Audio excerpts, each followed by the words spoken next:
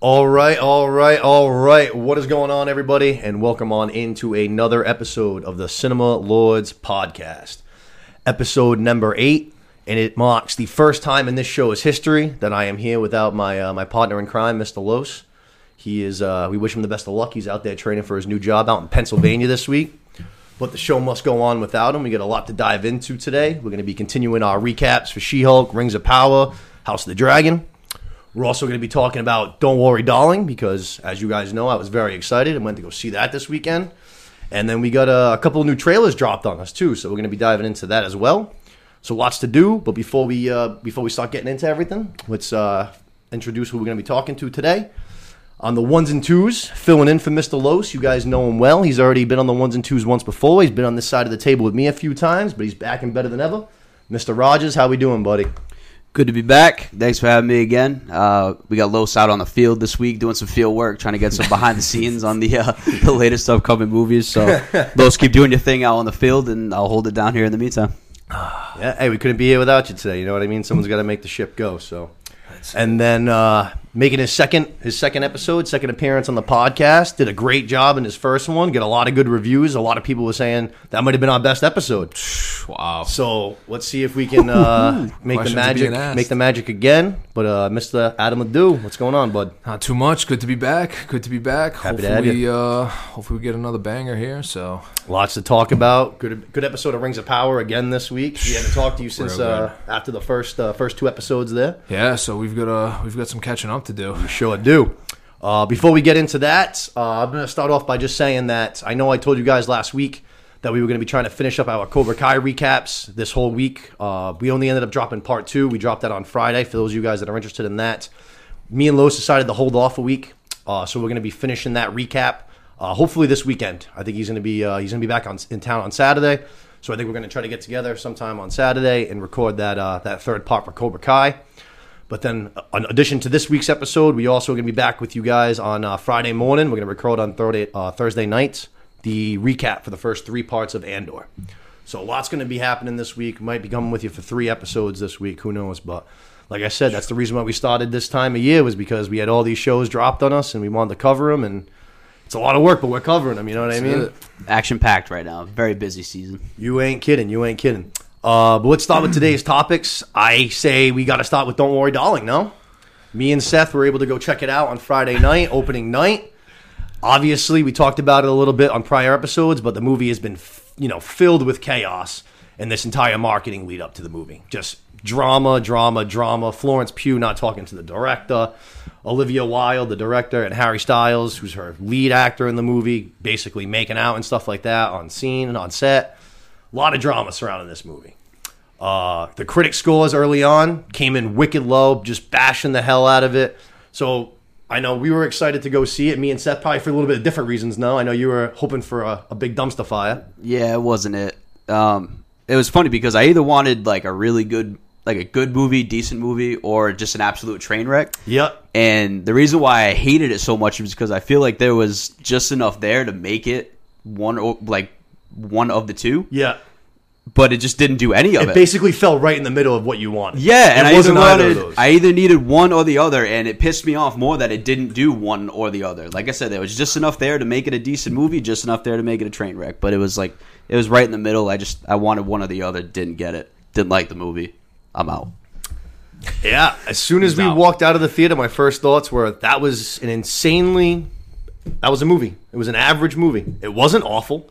It wasn't amazing. I wasn't going to go run out, and tell all my friends, hey, you got to go check it out. But to me, it had more good than it did bad. I came out, I gave it like a 7.1. I kind of stand right around that score. That's C-. Generous. Yeah, I mean, some people might call it generous. I thought it was fine. I liked it. I mean, I would say I liked it more than I didn't like it. I was entertained throughout. I mean, there was a lot that was, like I said, there was a lot that was good about it. There were some problems. Harry Styles was definitely one of the issues. You did some acting lessons, dog. Yeah, he wasn't great in it. But one of the weird things that I kept seeing in a bunch of reviews and a bunch of just critics and stuff like that was they were talking about his accent in the movie. But in the movie, they go and they make you known that he is in fact in the movie British. So I'm like, well, what the hell are we talking about the accent then? He's a British actor. How did he land that Because he's not. This is his first acting gig, right? For the most part, yeah. He actually appeared in. He's in the MCU already. He appeared at the end credit scene for Eternals, so he's going to be popping into that world. I guess that makes sense. But yeah, no, he's new to the whole acting. He's Thanos' scene. son, right? He's Thanos' brother. Brother, Yeah. Thanos' brother. Yeah. He's supposedly like a big people like that read the comics. Like they love him. Like you got a lot of fans in the comic world. But yeah, like you said, first time really, in a big role, and he definitely needed some help acting. But I never really was like totally taken out of any part of the movie by him either. You know what I mean? There were parts where I was like, okay, that wasn't great. But like I wasn't like taken out of the movie by it. You know what I mean? Yeah. No, that's a good way to put it. I mean, his acting wasn't good, but it was towards the very bottom of the list of my concerns for the movie. I was liking it at first too. Like I don't know if we want to get too much into it, but it was starting to feel like Get Out a lot. You know, the other person that was starting to catch on to what was going on. It reminded me a lot of Get Out. So I was into it at first, but then the deeper it got, and once the end result ended up happening, it felt very flat for me. But yeah, Harry Styles, like I said, his acting was like at the bottom of the list for me. The ending wasn't great. The twist ending wasn't superb, especially just because it's something that we've seen now in movies quite a few times. It's something that we've already seen now quite a few times. But Florence Pugh, I thought, absolutely, carried the movie like she always does. She was awesome. And the other thing as soon as I came out of it, I was like, the fucking movie, like from the sets, the costumes, it looked fucking awesome. You felt like you were in the 50s. It felt like you were in... You know what it reminded me of was WandaVision. Yeah. The early episodes of WandaVision, the perfect little 50s utopia. Yeah. Everyone's got their little white picket fences. Yep. All the women waving to their husbands at the exact same time every single morning as they all pull out of work at the exact same time. It was very funny. Yeah. It was. It definitely was a little creepy. You know what I mean? Had that little thriller aspect to it. But all in all, it could have been better. But it definitely, to me, wasn't like a total miss. It's something I'll watch it maybe once again once it comes out. But other than that, worth going to see in theaters. If you're a movie goer, then sure, go check it out. Because like I said, it wasn't like an awful movie. If it's something that you're going to go out of your way because you're not normally, then I would say just wait for it to come out. You know what I mean? We'll see. I wouldn't even wait for it to come out. Just don't waste your time. Yeah? Just don't see it at all. Yeah. I see. I feel like that's harsh. Depends. I mean, it depends on how many movies you watch too. That's the kind of the same thing as I go into the movies itself. If you're watching constantly at home and you're consuming a lot, if you're one of those kind of people that they're like, all right, I'm gonna watch this one movie this week. I gotta make sure it's a good one. Then this is probably, like Seth said, one to skip out on. But okay. Like I said, I definitely enjoyed it more than I didn't. 7.1. That's my score. I feel like that's a good score, right? Like if you give a 7.1. Like I said, I consider that like a C-. You know what I mean? And they say in school, like C is an average. So I put C's get degrees, baby. That's right. I put this just below. I definitely look at it more of a C- than I would a D+. I don't know. Like I said, Florence Pugh was amazing. I actually liked Olivia Wilde's character too. I thought she was pretty decent. I thought she did a good job. Another huge nicotine addict just ripping butts the whole movie, which I thought was very funny. Every time she's on screen ripping a cigarette. You know what it is too a lot is now that you say it, like the men acting was the worst of it. Like Chris Pine's character stunk. Yeah, so my problem wasn't Chris Pine though. That was his. I agree. Right. I totally agree. It's just more of how they did it. Wasn't his acting? It was more his character. They could have done more with it. They could have built it up like more of like a real cult leader vibe, and they kind of they didn't do enough with him. He wasn't on screen enough. They didn't do enough to really make him that bad guy villain. Right. You know what I'm saying? I'm a big Chris Pine fan. So I like him too. I would have been disappointed to hear that. He blew it. Wasn't like his actual performance. Yeah. Okay. The result of his character that was not a good payoff. Like his character was not good. Yeah, no, they could have done more. You know what I mean with him and made it a better role. The other thing too, actually, is we're talking about Harry Styles. That role was was originally for like Shia LaBeouf, and one of the first things I said as soon as we walked out was I was like, all right, I said Harry Styles wasn't good in the movie. But that would have been such a weird role, in my opinion, for Shia LaBeouf to take, and I am like a fucking lieutenant in the Shia LaBeouf stand on me. I love Shia LaBeouf. I would stand him. I think he's amazing. But like this role was kind of like more of like a sensitive, kind of like a bitchy role. And I was like, I can't see like Shia ain't about that. I'd have to see it to really say, I like Shia. I love Shia. I'm a Shia fan. as we walked out, Seth actually said, I could have seen Shia playing the Chris Pine role, which is the antagonist, kind of the leader role. And I said, that would have been awesome. He's a little crazy. So, exactly. Yeah, he would have fit the role pretty well. I feel like he would have killed that. Out there, you know? I think they should have made Shia LaBeouf's character, I think, would have been more kind of like psychotic. Versus Harry Styles was much more just bitchy. Yeah, maybe you're right. You know what I mean? Yeah, I think they would have tweaked his character a little bit if it was Shia. Yeah. But all in all, not a bad movie, like I said, but very forgettable. Nothing I'd run home to go tell my friends about. But still, not the dumpster fire that some people said it was going to be. All in all, pretty average movie. From there, let's go into a couple of trailers we got real quick. Let's dive into some trailers. We got The Amsterdam, the last trailer, coming October 7th. 1930s, supposed to be like remotely based on some true events, but three friends basically witness a murder. They end up becoming suspects themselves, and then it says that they uncover one of the most outrageous plots in American history. The cast, fucking unbelievable. I got it up here right now, absolutely loaded. Run through it. Go ahead. Christian Bale, Margaret Robbie, John David Washington, Chris Rock, Anya Taylor-Joy, Zoe Saldana, Mike Myers, Timothy Olyphant, Taylor Swift, Rami Malek, Robert De Niro. And that's with me leaving out like 4 or 5 names on the poster. That is unbelievable. And it's the director who did American Hustle. The Fighter. With Christian Bale. Yep. And The Fighter with Christian Bale. Yep. And he did One of Silver my Linings favorites. Playbooks with Robert De Niro. Yep. So the director's got some track records on working with these actors. 3 movies that I love, but I mean, Silver Lining Playbooks is literally right up there in like my all-time top favorite movies. It's the one with McConaughey, right?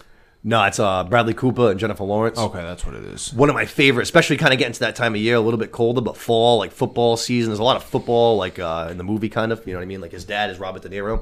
He's a bookkeeper. Okay. So there's a lot of, they're huge Eagle fans. The movie takes place in Philadelphia, so there's a lot of football mixed into the movie and stuff. But, you know, family movie kind of thing. It's a good movie. Love it. He doesn't play in the movie, right? Like McConaughey doesn't play football. No. Bradley Cooper's actually kind of he's a nut job in the movie, actually, but he does a great job. One of my favorites. But same director, like Seth said.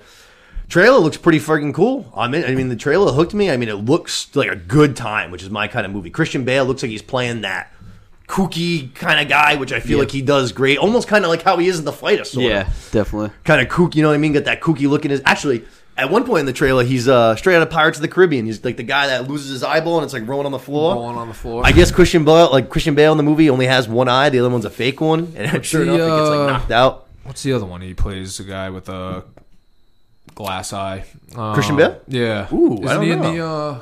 what's the one with... Jesus... Ryan Reynolds is in it. It's about the stock market crash. Oh, I can't think of this name right now. Yes, The Big Short? Yeah, The Big Short. That's what it is. Yeah.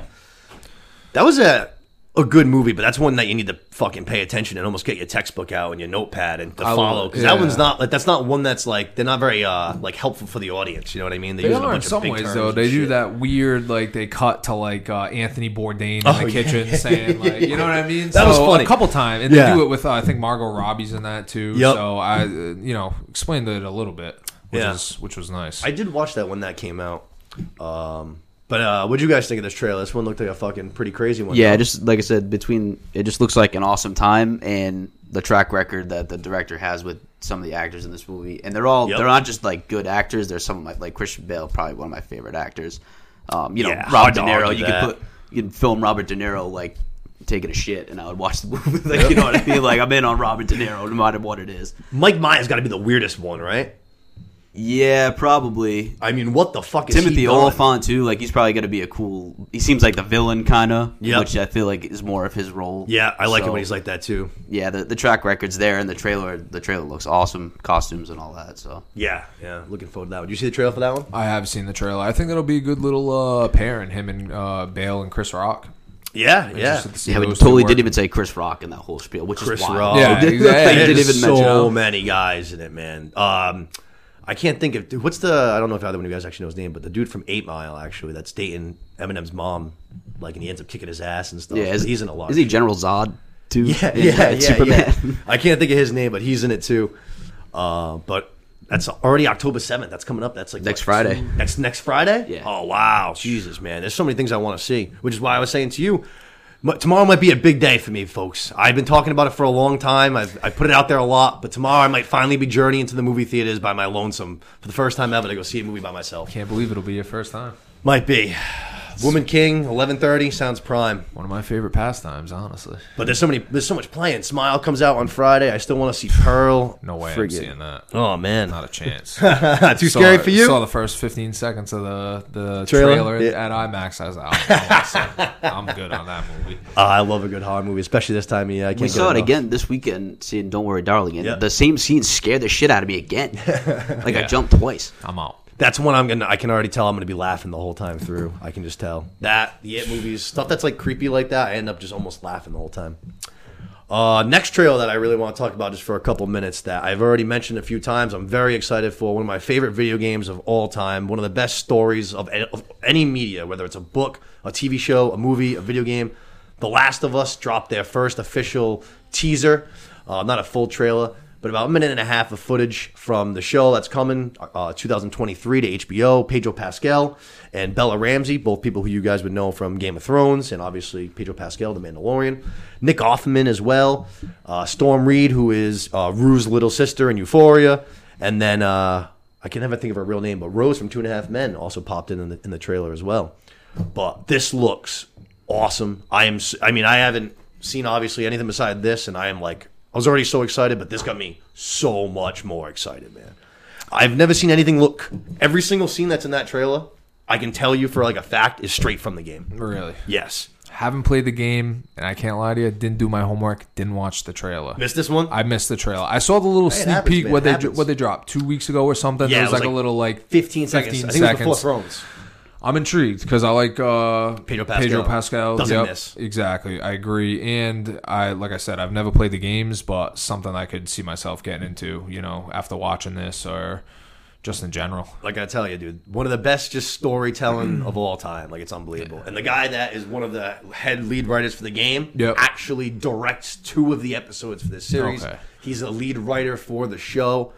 Which, I feel like so many times they've put out these video game movies or shows and people constantly complain, why did you change so much? You know what I mean? Just, make something similar to the game because the game's already good enough to get people know what's going on when you do that. You know what I mean? Exactly. I feel like people appreciate it a little bit more, But this looks fucking mint. The clickers are basically it's a zombie apocalypse thing, but zombies that in this basically zombies that last for a long time because it's going to be a big flash forward. We don't really see much of the outbreak in the game. At least we kind of go say 15 years I think into the outbreak. Okay, so things are kind of almost more settled. You know what I mean? The people that are alive have their little establishments. Right.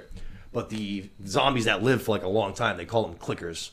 And that was that little in the trailer. Sound at the end. Dude, those things, man. They look awesome. Just terrify you. They look awesome. And that sound, they nailed the sound because it's one of those things when you're in the game, you're just creeping around, you know what I mean? You're searching for stuff, and then you hear that, and you're like, fuck, all right, it's time to run, you know what I mean? Fight or flight kind of thing, you know what I mean? What am I going to do? But they nailed it in the trailer. It looks sick. There's 2 of those games out now? There's 2 of them, yeah. Yep. Second one was still good, not nearly as good as the first one, but... And I read something that basically said that HBO executives are fucking, thrilled with how it's looking, with how this show is looking. HBO just pumps out heat. They think that they're going to be back in this thing big time. They're saying that this is going to be a fucking monster. So I could not possibly be more excited.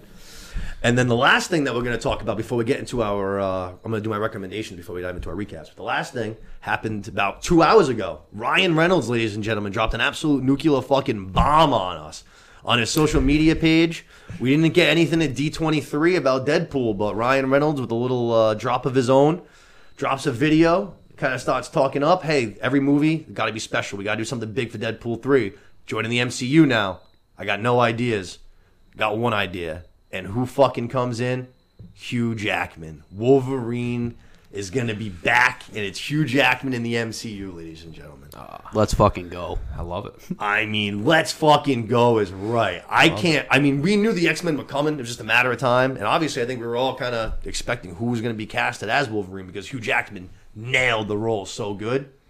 They bring him back. They just say, fuck it, let's run it again. Yeah, run the classics back. You got to figure, too, in this one, I don't know if it's one scene or the whole movie, but you got to figure he's going to throw on that classic yellow Wolverine suit, right? Yeah, I think so. We haven't seen it yet. Even if they do it as a joke, you know how Deadpool is. The yellow and blue, you said? Yeah, the classic X-Men. You got to figure he throws that on at least for a scene or two in this one, right? I don't know when it'll be. That's something that, well, it depends, you know. If it really is just for one ride, then I agree with you. It'll be in this. If they end up convincing them to do more, they end up trying to convince them to stay in the role for a little bit longer, who knows? Maybe they save it for like a bigger, you know what I mean? A bigger movie, kind of like a team-up boss fight kind of a thing. Who knows? You should be welcome back for that role anytime he damn well pleases. I couldn't agree more. I think it's a matter of, how old is he now? He's got to be getting up there, though, right? He's got to be like mid-50s or something like that. Yeah, pull that up. I mean, I don't think he's 60 yet, but he's been around for a long time. Hugh's been putting that work in. He's been putting that work in for sure. And he still, yeah, exactly. He still looks like he can pull it he's still off. shredded up. He's ready to go. He's probably been waiting on the call. Wow, he's like 53. All right, so we get a little bit of time. I would have bet the over on that one. Yeah, I think so too. Plenty of rubber left on that tire.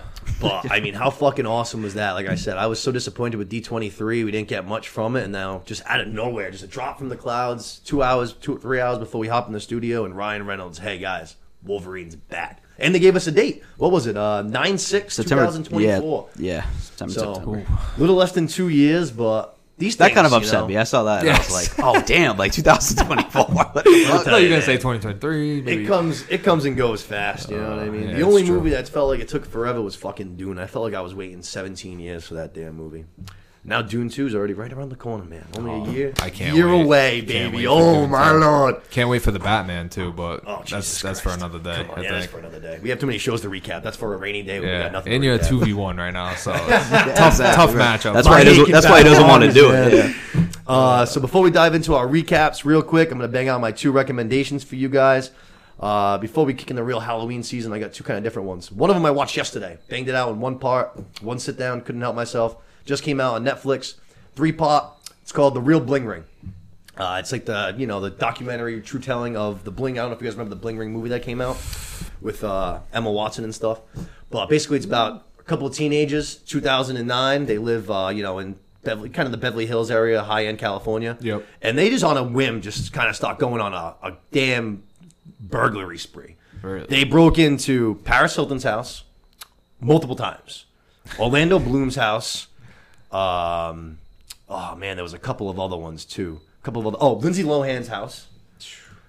But they just, friggin' just started small kind of thing. They were just hitting like the nice high end areas like that, and right. just pulling car doors and kind of stuff like that. Seeing that people would leave wallets because they're saying all these rich people, they're in their their nice private areas. Gated they don't communities. think Yeah, they don't think anyone's gonna be going into their car and checking their shit or whatever. Right.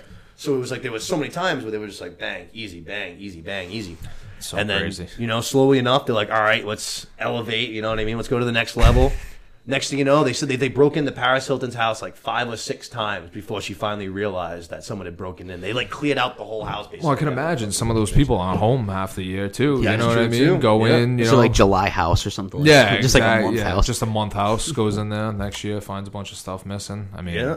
can you imagine just saying, "Yeah, we're gonna go rob"? I don't know, Orlando Bloom, Brady or And something. like I said, this is 2009, so a lot of these people, this is kind of like their peak of fame. You know what I mean? Yeah, so- Paris Hilton's sex tape had just dropped. Orlando He must have Bloom been rich was as fuck from Pirates of the Caribbean. Pirates, Lord of the Rings. Yeah. Yeah. Legolas, true. that too. I mean, he just did. They was talking. They showed a couple clips from Troy, which is one of my favorites.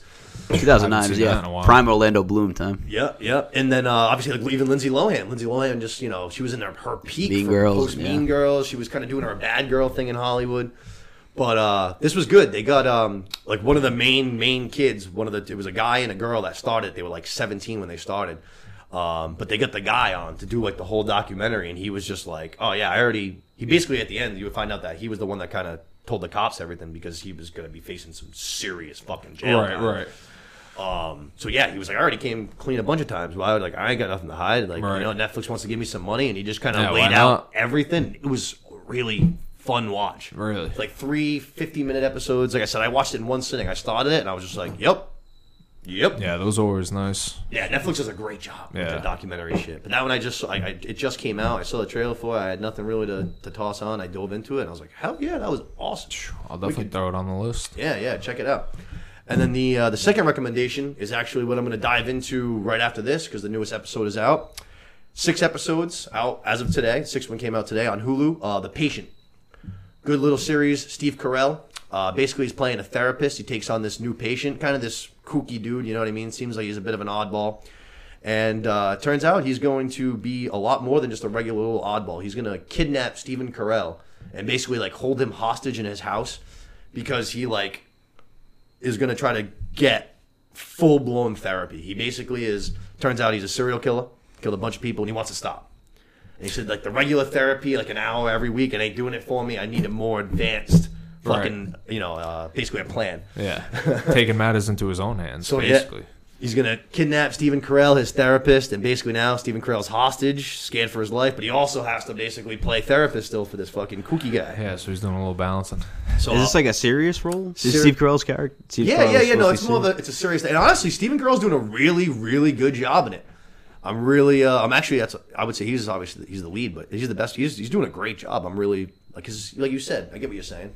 He's just one of those guys to be like, it's nothing against him. No matter what he does, you'll always be Michael Scott. Or like whatever, 40-year-old virgin, like goof kind of guy. So it's got to be tough to pull off a serious role. But yeah, no, he really looks the role. He's got the full gray gruff. He's all gray. He's got the little sweater, the glasses. He totally plays the role. He does a good job with it. The kooky kid is good. The only thing that I had to complain about it so far, honestly, is that the episodes are only like 25 minutes, and it's only one a week. So far to this point, it's like every time the episode ends, I'm like, Jesus, that was it. Like, I want more. You know what I mean? You want a little more. So I feel like telling people now you get like 6 episodes, which I feel like is going to have to be at least the majority of the series. You can kind of go all and watch it in one big thing. Yeah, one big. Might not even be a bad idea to wait for it to fully end in a couple weeks and just fucking watch it almost as one big movie. Yeah, just you know what I mean? binge watch it real quick. Yeah, because it is very entertaining. Like it always, every week kind of ends with something. You know what I mean? Like a little cliffhanger. So you always want more, and they're short episodes, like I said, so you're not getting too much. Right. But very entertaining. Like I said, I'm going to be diving in because that's on. It's on tonight, on Tuesday. So that's on Hulu. 6 episodes. Go check it out. Good watch. With that said, let's dive into our recaps. Just like last week, actually, if not even more so, we're going to be starting with She-Hulk. But just like last week, this was a huge stinker of an episode for me. I said last week, I thought last week's was the worst of the season. This is now what I think is the worst of the season. Yeah, you're starting to piss me off, She-Hulk. Yeah. You really are. Like, we were doing what I thought the first 4 episodes were good. We had some momentum. Even the last one, there wasn't a whole lot going on, but the Daredevil helmet, you were like, oh shit. This is like 2 episodes in a row and just nothing happening. And this is what I was talking about with, I don't like doing those like 11 episode seasons if they're like 3-4 episodes of throwaways.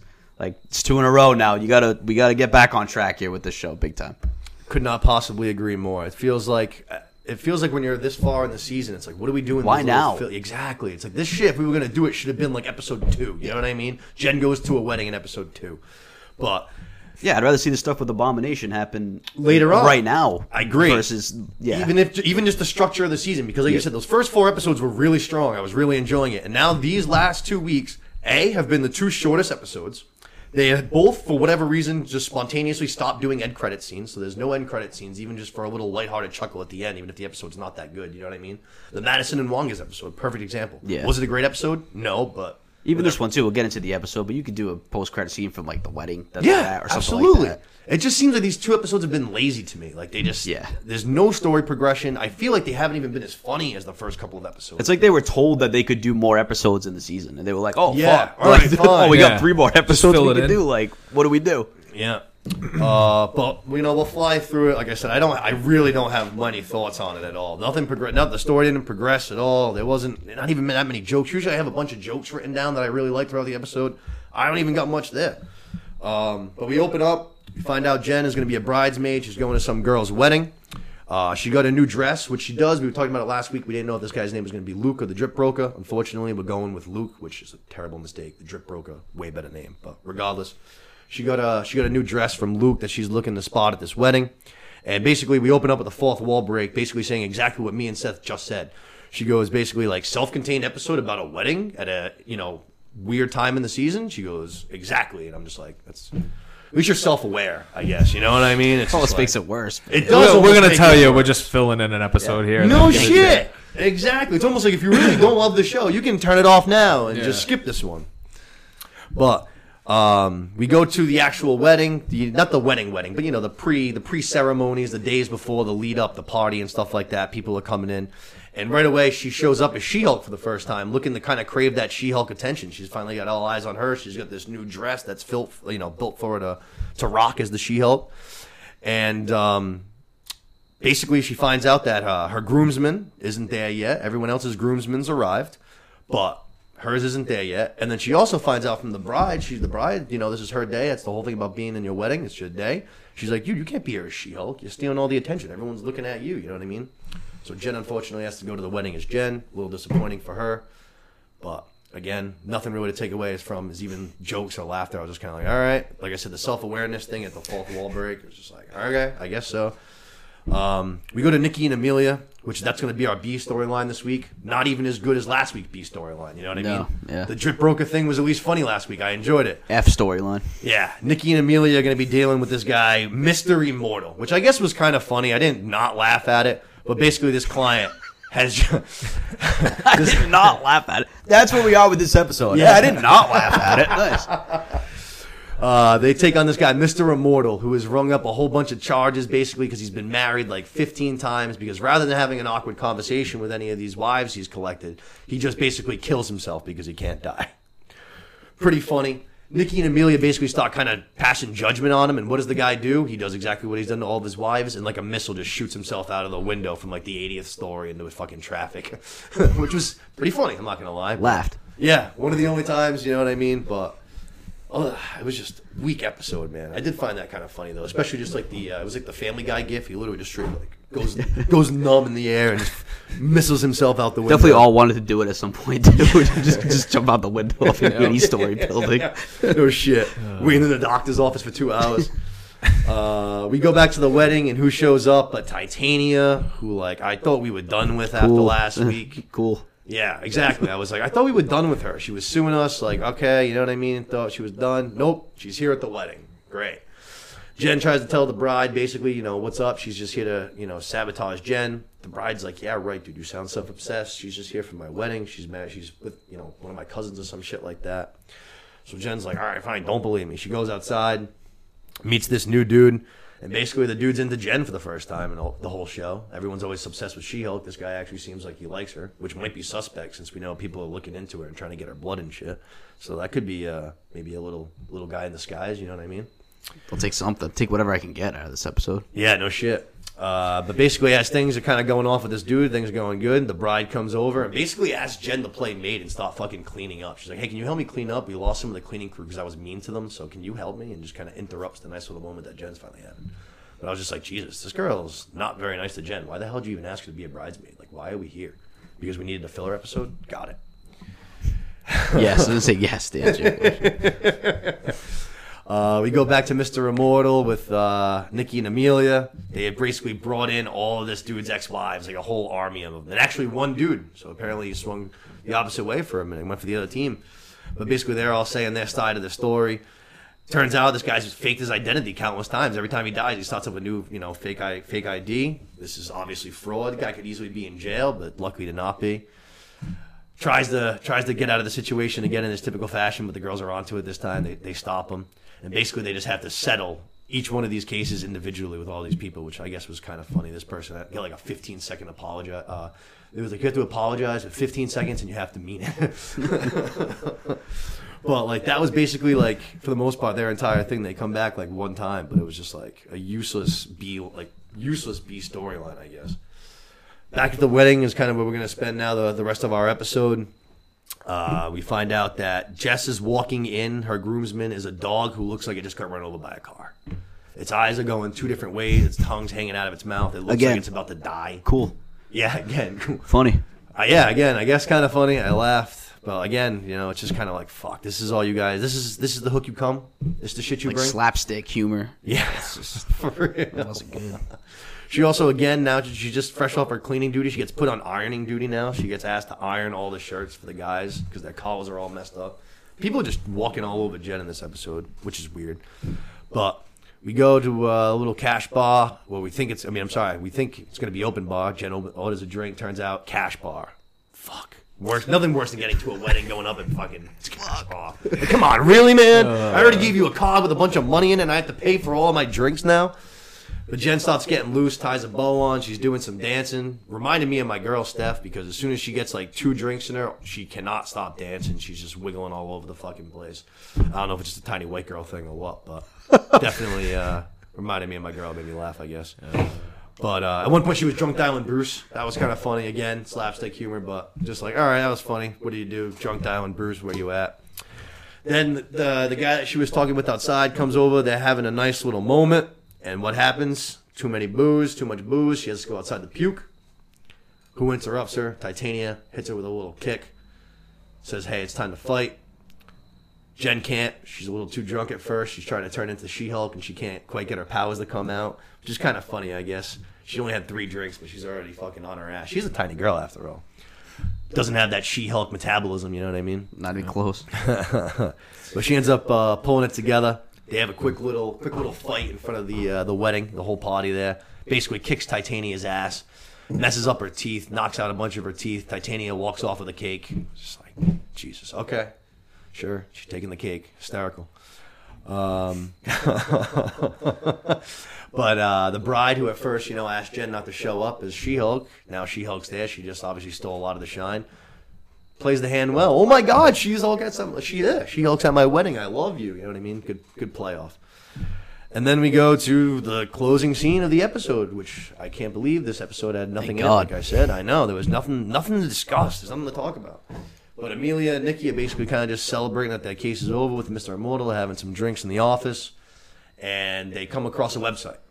Basically, all just like hate mail, just basically plans to take out She-Hulk, to kill her, death threats, a bunch of just crazy friggin' Looney Tunes online trying to take her out. And Amelia's like, hey, don't tell fucking Jen about this shit. She's just gonna stop freaking out all the time. You know what I mean? So Nikki's like, yeah, sure, no problem. I promise. I won't tell her. And of course, what do? They flash the next scene. She's in her car. She's calling Jen. She's leaving a voicemail telling her exactly what they found. And then we see Jen just chilling at the wedding with that dude. They're eating, but it turns out that someone is in fact watching her. She's got some eyes in the sky. Who, we don't know yet, but I guess we're gonna hopefully find out soon. Maybe not. Who knows? Just hopefully we get something happens. For next real. episode is all I'm looking for. Like you mentioned earlier, we got Daredevil's mask at the end of last week's episode, which was the big savior for the episode. And then what do we get? Absolutely nothing this week. No Daredevil, no nothing. No mention of him. No sight of him. Just a total letdown. Big wet fart in the episode. Big wet fart. By far and away, the worst episode of this. And it's like, I don't want to get to it, but remember how like WandaVision was? Oh Loki, my God. Like they were all, every episode was captivating, meaningful. Feels so long ago. It's just like Moon Knight, So now this. It's long just ago. like we're falling off the track a little bit. Like we got to get back on track with these shows. They're just too many meaningless episodes. We don't even know what the next one is either, too, which is probably a good thing. Take some time off. You guys have been pumping these things out like crazy. Take a little time. Yeah, take a breath. breather. Take a breath. Yeah. Let's do Black Panther right. We have Ant-Man coming up. We have some banging movies coming. Let's slow down the shows a little bit and make them a little bit better, for Christ's sakes, because... Make Marvel great again. My God, man. I'm still not out on it. I'll still be there to, Thursday for the next episode, but we're getting to the end of this season now. We only got 3 episodes left. We have no villain, no story, no nothing. You know what I mean? Disappointment. Big waste of time. Disappointment. Let's get into the good stuff. Let's get into the good stuff. Let's get into the good stuff. Rings of Power this week, episode 5. We're into the second half of the season. We had a banger of an episode last week. Big episode 5. Might have been my favorite episode so far. Episode 5, I think. If 5 wasn't, then this one was. These two for me are definitely 5 and 6 have been the best two so far. Very close. I agree. Very close. We're picking up a little steam here finally. I put 5 ahead just because I thought this one was going to be when we go to war. Yep. But we weren't. But we're set up. Yeah. We're set up to go. I feel like this was now it's even this was a better. little bit of a filler today. A little too much like, we're fighting in Numenor against the, Galadriel's sword fighting and, Yeah, this was like the last push for setup, I guess. Yeah, I would We agree. got 3 episodes after this. I would have to imagine we're going to probably start cranking things up a little bit. Yeah, I think so. I think all the pieces are on the table in a sense, Yeah, no, I'd have to agree. It definitely was like an episode for moving the pieces along, but like Seth said, I think we're battle ready now. I think we're ready for this next episode. I think we're definitely going to be seeing some some action. Go to Middle Earth, boys. Yeah, we're going in. Pack your bags. Big Harfoot episode this week. They were completely left out of episode 5, which they've done a few times now. Elrond was out of an episode. Elrond and Durin, Durin is by far and away taken over my favorite character. Still the best storyline to be. Yeah. Love the that. elves and the dwarves. Yeah, I totally agree. Best storyline. 100%. Yeah, all 3. All right, Yeah, total unison on I that, agree boys. with I that. love that. But big Harfoot episode. They were back in a big way this week, which I enjoyed. I liked the Harfoots and stuff. I liked all their stuff this week. I thought it was all pretty good.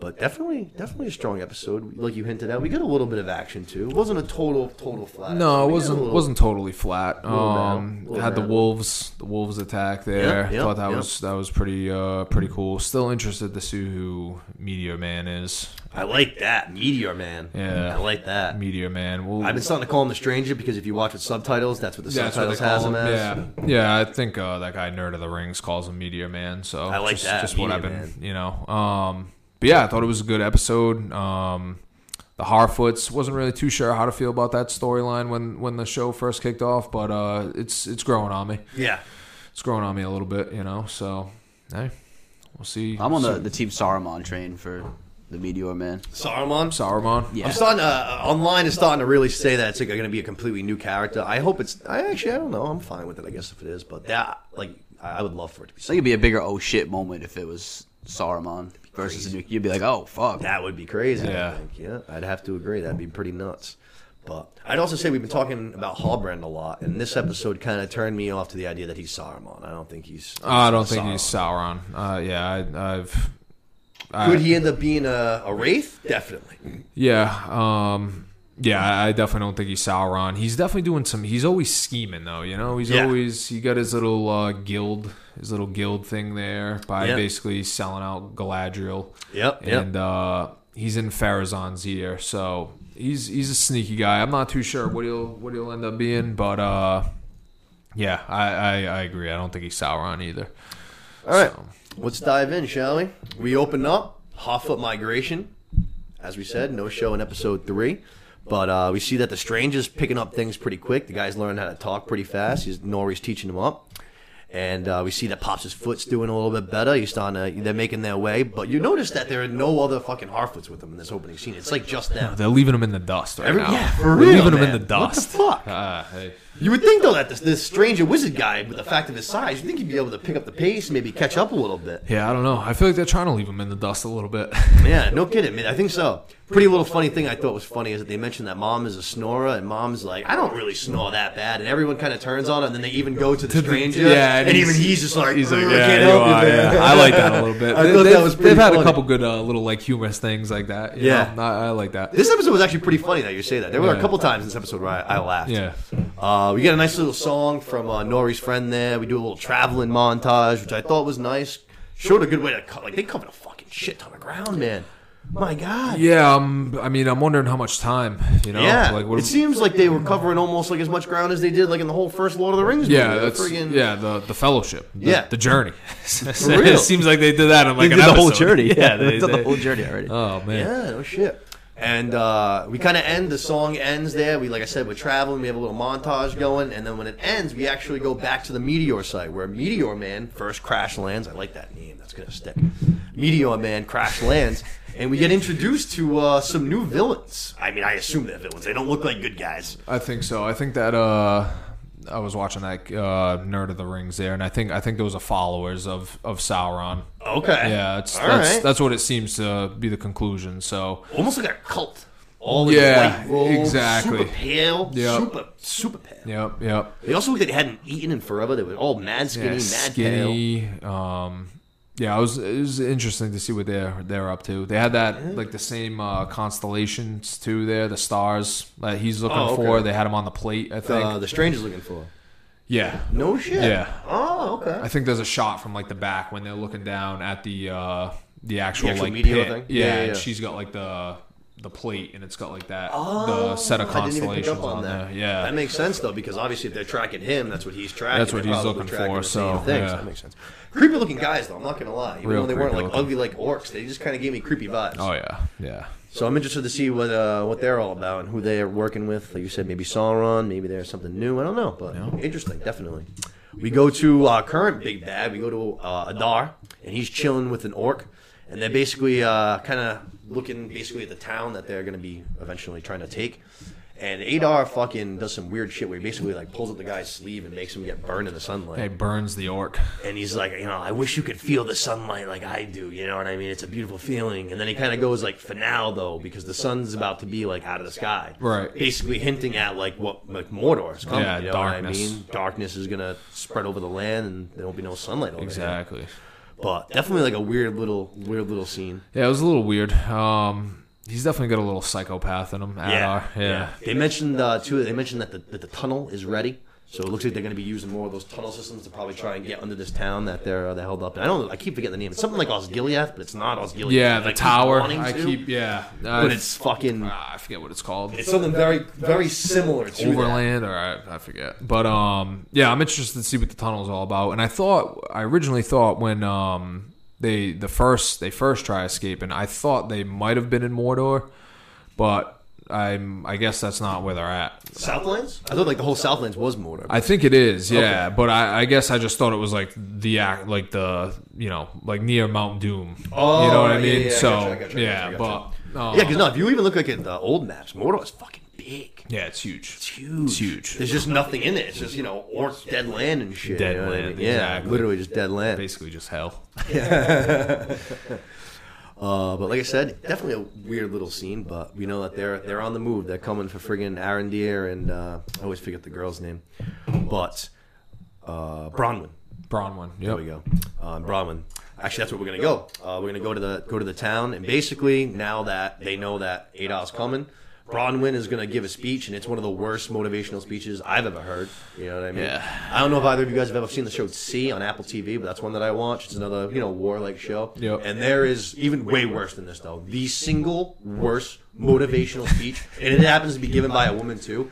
But I remember Jason Momoa is like the lead. Right. And as soon as she's done, he just like comes in right after her, just like, all right, thanks, good job. Like, all right, boys, let's fucking go now. You know what I mean? He was like, that was terrible. Like, leave the motivational shit to me. That was the only one that came to mind that was worse than this. I thought they could have done a better job with the speech for sure. I don't even mind that it was her delivering it. It was just there was no yeah, exactly. Which might just be her character. You know what I mean? Might not be her. Yeah, I thought it was intentionally bad. Right. I think it's possible. Could be.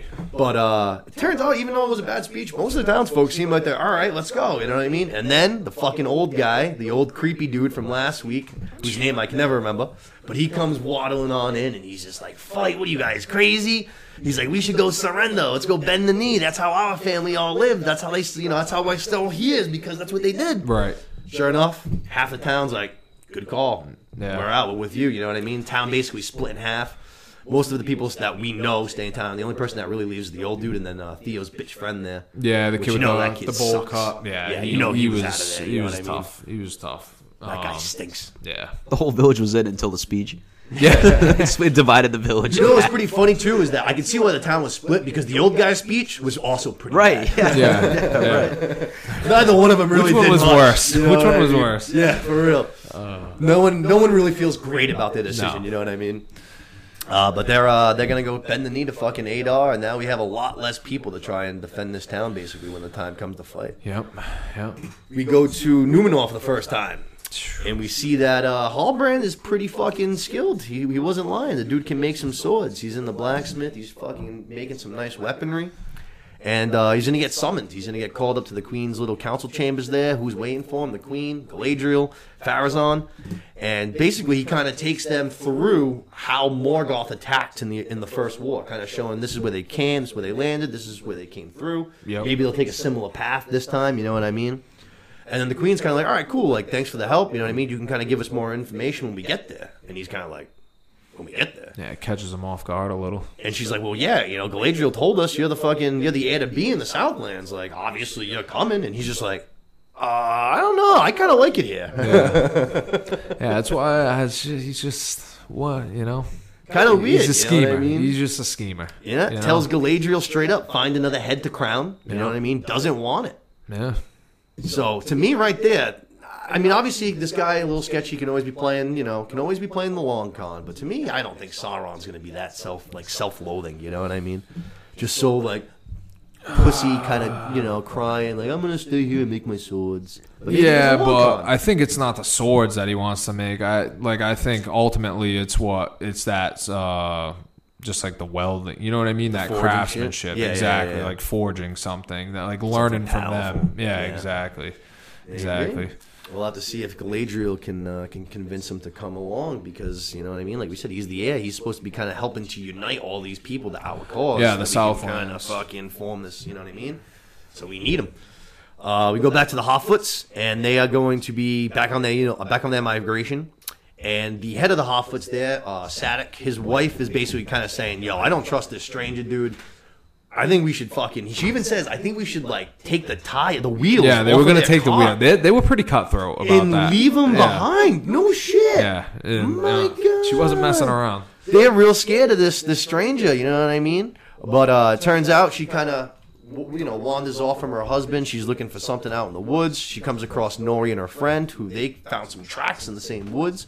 So they kind of come running over to her like, hey, we got to get back to the crew because, you know what I mean? We just saw some tracks. We're out here alone. Some wolves out here. Fucking go, right. Right. Sure enough, wolves come upon them, you know what I mean? Start coming on in. And right as before they're about to fucking just eat Nori, the stranger shows up. Just picks up the fucking wolf with his goddamn hands. Yeah, that was pretty crazy. Shucks it. Badass. That was badass. That was pretty crazy.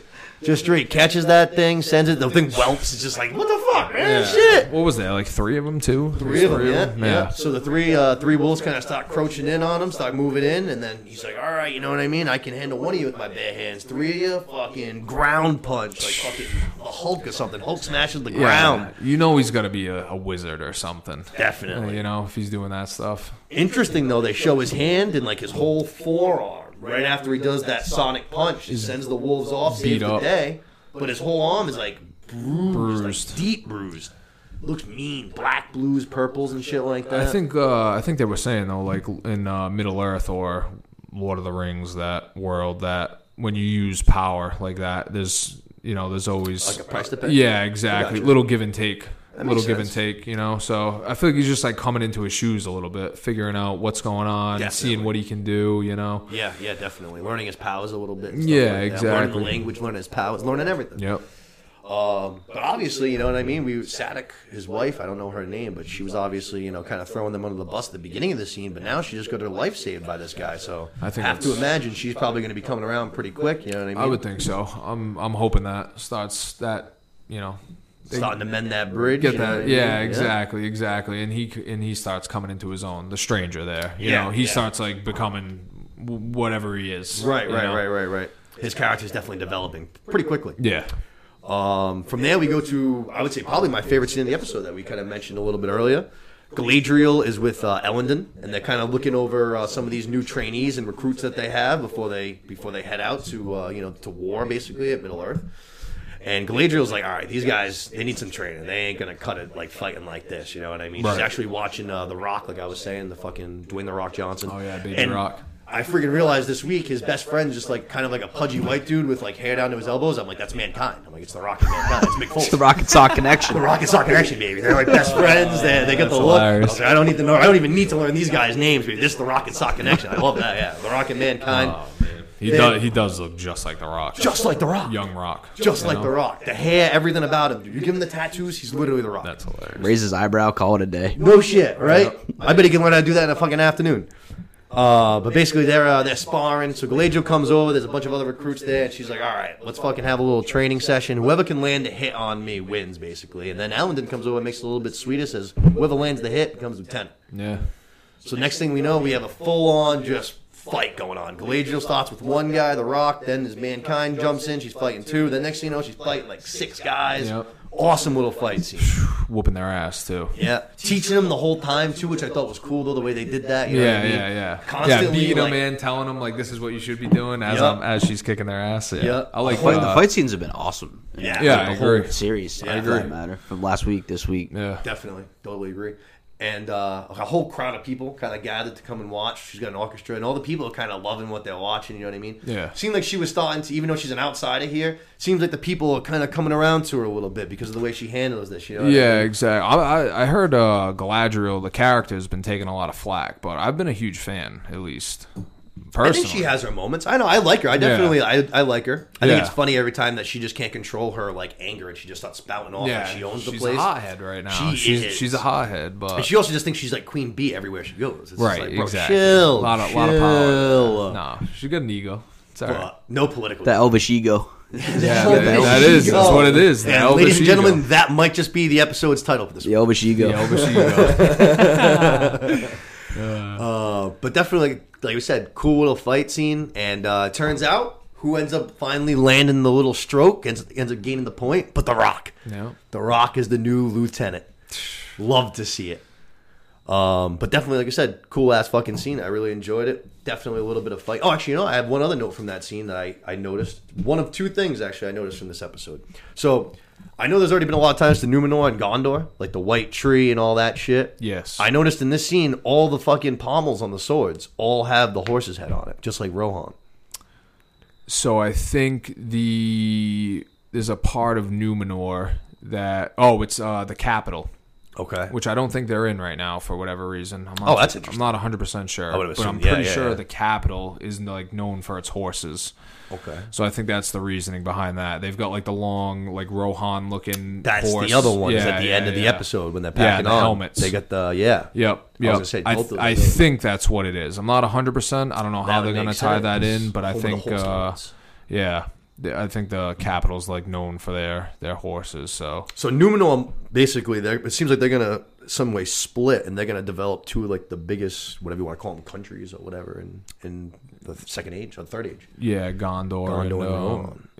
Yes. I don't know 100% as far as Rohan. Yeah, it seems what that happened there. Just based on like that, like I said, just because they have the helmets, they got the swords. You know what I mean? They got the only thing I was wondering was like Numenor is and I think that guy Nerd of the Rings there brought it up was like Numenor is supposed to be like this big powerful empire, wealthy, and like why are they having volunteers bring over the Queen region? Like, wouldn't you think, oh, we've got soldiers, a big army, a big navy, you know what I mean? Yeah. So I guess that was the only thing I was questioning. Like, are they really as powerful as they are? Are they just saying like, oh, we're gonna send these guys because they're sort of expendable? And you know what I mean? Say, yeah, I'm thinking maybe because of almost political reasons. Like, this is probably already causing a divide amongst the people. I would imagine the fact that they're just going. Yeah, so we don't. They're demanding their army to go. Yeah, I bet that's probably not going to. It's going to create a little bit of an uproar within the. Yeah, I'd say so. Yeah. There's probably that guys makes sense. with. I mean, obviously, you're a soldier, so you're supposed to just take your orders. But I'm sure. I mean, obviously, you still have a brain inside your head. I'm sure there's probably soldiers that are like against this. Right. So if they have to go fight for something that they're not told, their heart's not in it. Yeah, I think that makes the most sense because I mean they've got the Sea Guard, which you would think would be like, all right, right. That's the. Yeah, no, I hear you. I would say at least if you have volunteers, at least these people support the cause. They believe in the cause. Right. They'll do what they need to do. You know what I mean? I think that makes the most sense. It was just something that I questioned. Yeah. No, I hear you. That definitely does make sense because they obviously are supposed to be this big, powerful nation. Right. We stay in Numenor and we go to Pharazôn and his son. And they're having a little conversation. The son basically is confused as shit. Like, dude, when the king, the queen's father, was in charge, you were basically doing everything you could to prevent the alliance with elves from reforming. Yep. He's like, why now are you all of a sudden supporting the queen in this quest to help Galadriel? Why are you supporting this? This is fucking crazy. And basically the father's like, dude, are you dumb? Kind of explains to him that he's playing the long con. He's like, eventually we're going to be able to rule over elves. He's like, we're going to be bringing Halbrand to the Southlands. We're going to be giving them that air that's going to unite those people. They're men, we're men. They're going to be in our debt. We can form a nice big alliance, all the men's in the realm, and we can stand against the elves. And eventually, if we beat them, they can be taking orders from us. Exactly. He's scheming. You don't understand it. The enemy of my enemy is my friend. Yeah. Gotta do it. Yeah, exactly. But Pharazôn showing like he's got some tricks up his sleeves, which I was asking questions about this last week. I was asking if he was only supporting it to get them out of town, so that once they were out of town, he's like, all right, guys, all those losers are out of here. You know what I mean? Yeah, we can take over a little bit. Yeah, let's close the doors off. They're not coming back. We're here now. Let's tear this thing up. They only sent, 3 ships, so, he's in a good spot right now. Yeah, so Pharazôn's up to some tricks. His son seems like he kind of got the message. It seems like he took a little bit of a learning experience from that, which I'm sure was the point for Pharazôn. You know what I mean? Got to teach up the next line. Right. We go to the Queen of Numenor, and she is talking to her father, the ex-king, who's looking a little bit better than he was last week. He was in bedridden. I didn't even think he could get out of bed. This week he's walking around and shit. Walking, talking. Having second, forming sentences talking. and I don't shit. know. There was some weird thing at the end of last week, I think, where he like got hit with a little light or his eyes opened up or something when she like called the Alliance. I don't know if that's got anything to do with it or it's just one of his better days, you know? Yeah, one of his you get good days and bad days when you get older, but yeah, he's looking good. Definitely. She tells him the plan. She goes, hey, Dad, we're going to Middle Earth. I'm going to support friggin' my new friend Galadriel. We're going to go fucking form the alliance with elves just like you wanted. Thinking almost, that he'd be like, nice, good job, babe. Right. And what does he say? He goes, don't go to Middle Earth. All you'll find there is darkness. Yeah. Fuck. Not good. I bet that was a big red flag for her just because, like I said, she's probably assuming that this guy's going to be pumped. You know what I mean? Like, I don't know if, I believe he's got a little bit of that. Well, they have the Palantir, which you can see into the future. Yep. So I'm wondering if, obviously, he saw the wave. Yeah. So I'm wondering if he's just seeing the darkness, and that's sort of what he's like. He doesn't really see exactly what it is, right. But he sees the darkness and knows that that's what's coming. Yeah, I'd like to see more of that Palantir thing for sure. Those things are always the seeing stones. Yeah, every time they come in, it's always interesting. From there, we go back to the Stranger and Nori. And the Stranger, like we said, his arms all kind of fucked up and shit like that. I guess Nori noticed it, right after the ground punch. So she's trying to be nice, trying to come help out her new friend. She brings over some medicine. And the Stranger's already, like, healing himself. He's, like, bent over this puddle. He's got his arm in the puddle. He's freezing all of the water in the puddle, and it's starting to literally freeze all the way up his arm to his forearm. Nori, for whatever reason, I don't know what the hell she was thinking was going to happen. She tried to like grab his arm, like that would stop it. Yeah, I don't know her that was thought dumb. process at all. Yeah. I don't think That was dumb. And then of course, like a typical like just a dummy, she gets mad when something goes wrong because then what happens? Her arm starts freezing too. She's like, oh shit, like fuck, let go, kind of a thing. Yep. He's in his little trance. Yeah, he was in a trance for sure. Focusing on what he's doing, his little spells and stuff like that. You know what I mean? Can't interrupt magic. We saw that in Spider-Man. If you interrupt magic, bad things happen. That's it. But friggin', sure enough, he kind of ends up finishing up his little spell kind of a thing. And there's a little minor explosion, if you want to call it that. Yeah. Nori kind of gets pushed back a little ways, takes a little roll, but totally fine. But now she's all like scared and shit. Stranger goes over to apologize, like, hey, my bad, we're friends. I didn't mean to, you know what I mean? And Nori just like runs away. Like, man, I'm scared of you now. I'm like, dude, come on. Yeah. This is your own fault. No, I mean, it is. Self-inflicted. Come on, right? Sure. It was an accident. But it was your own. It was your own fault. Don't go touching people whose arms are freezing and stuff. Do we ever see her arm too afterwards? Like, was her arm still frozen? No, I think it was back to normal. Yeah, no, I think it was back to normal. Oh, okay. Yeah, so there's no I think like it was back to normal as of right now. No repercussions. No, yeah, no. Didn't seem like they it. definitely showed. Yeah, they showed her kind of like looking at her hand, kind of like on the ground. Yeah, I don't think there were any marks or anything. So yeah, it was going back. Just a little rattled. But yeah, the Stranger's probably like, dude, what the fuck? I thought we were friends. You know what I mean? Yeah. He's just learning. You can't be that like. Yeah, he's like a big toddler, basically. Right, you know exactly. I mean? You can't be that emotional with him. You know what I mean? Exactly. He was already being hard on himself in the beginning of the episode when they were talking in the very beginning because he killed the fireflies. Remember? Yeah, and she calls. I'm peril. yeah. She's saying there's a lot of perils on the journey. Yeah, he says, yeah. I'm a peril. She's that like, was funny too, actually. Yeah. He was like sad with himself. He was like, I heard butterflies. Yeah, exactly. He was like down on himself. Exactly. No, that had a couple little like we were saying, a couple little humor things in there this week I liked. Yeah. I'm liking the Stranger. I'm liking this guy. But I felt bad for him in this moment. Like his only real friend. And you know what I mean? She kind of bailed on him now too. But like I said, her fault. But we go to all of our favorite characters. We finally get to I would say probably my favorite part of the episode.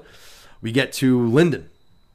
And we got Lord Elrond. We got the High King Gil-galad. We got Prince Durin's with us. He made the trip.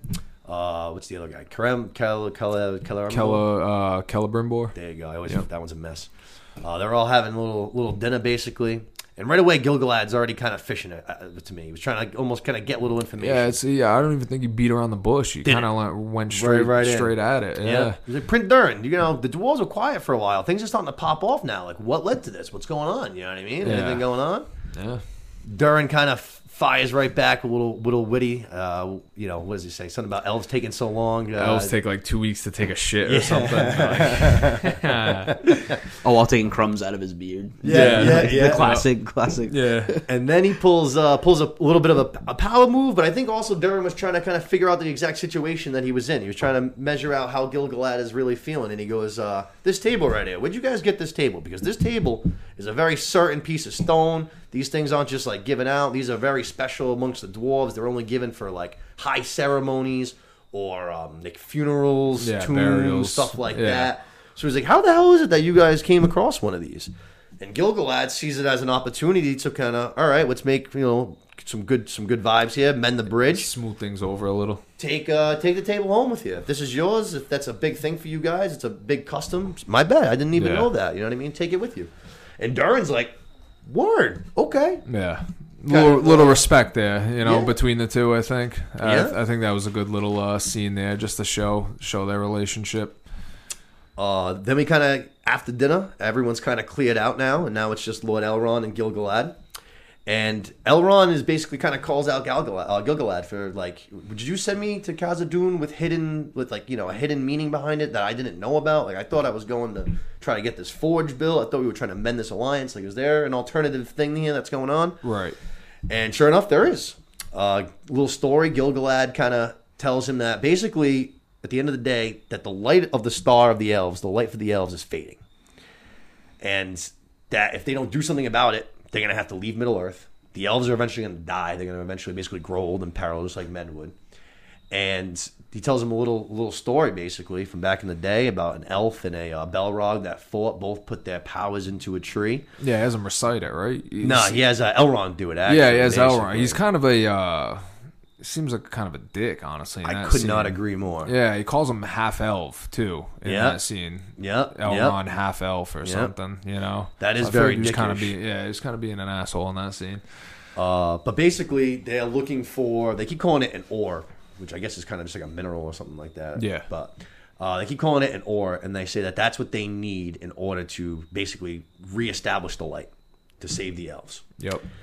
And he's curious if what is making the dwarves kind of pop back off, if maybe that's the ore, they found it, that they need. Yeah, and they're digging it up now. So he's asking Gil-galad that much. Like, hey, did they find anything? Did they mention anything to you like that? And Elrond, man of his word, made a promise, swore on the mountain that he wasn't going to tell any of Durin's secrets, and that's exactly what he did. He just says, no, I'm sorry, I swore to secrecy. But he does... The only thing that bothered me about that was that he does tell Celebrimbor.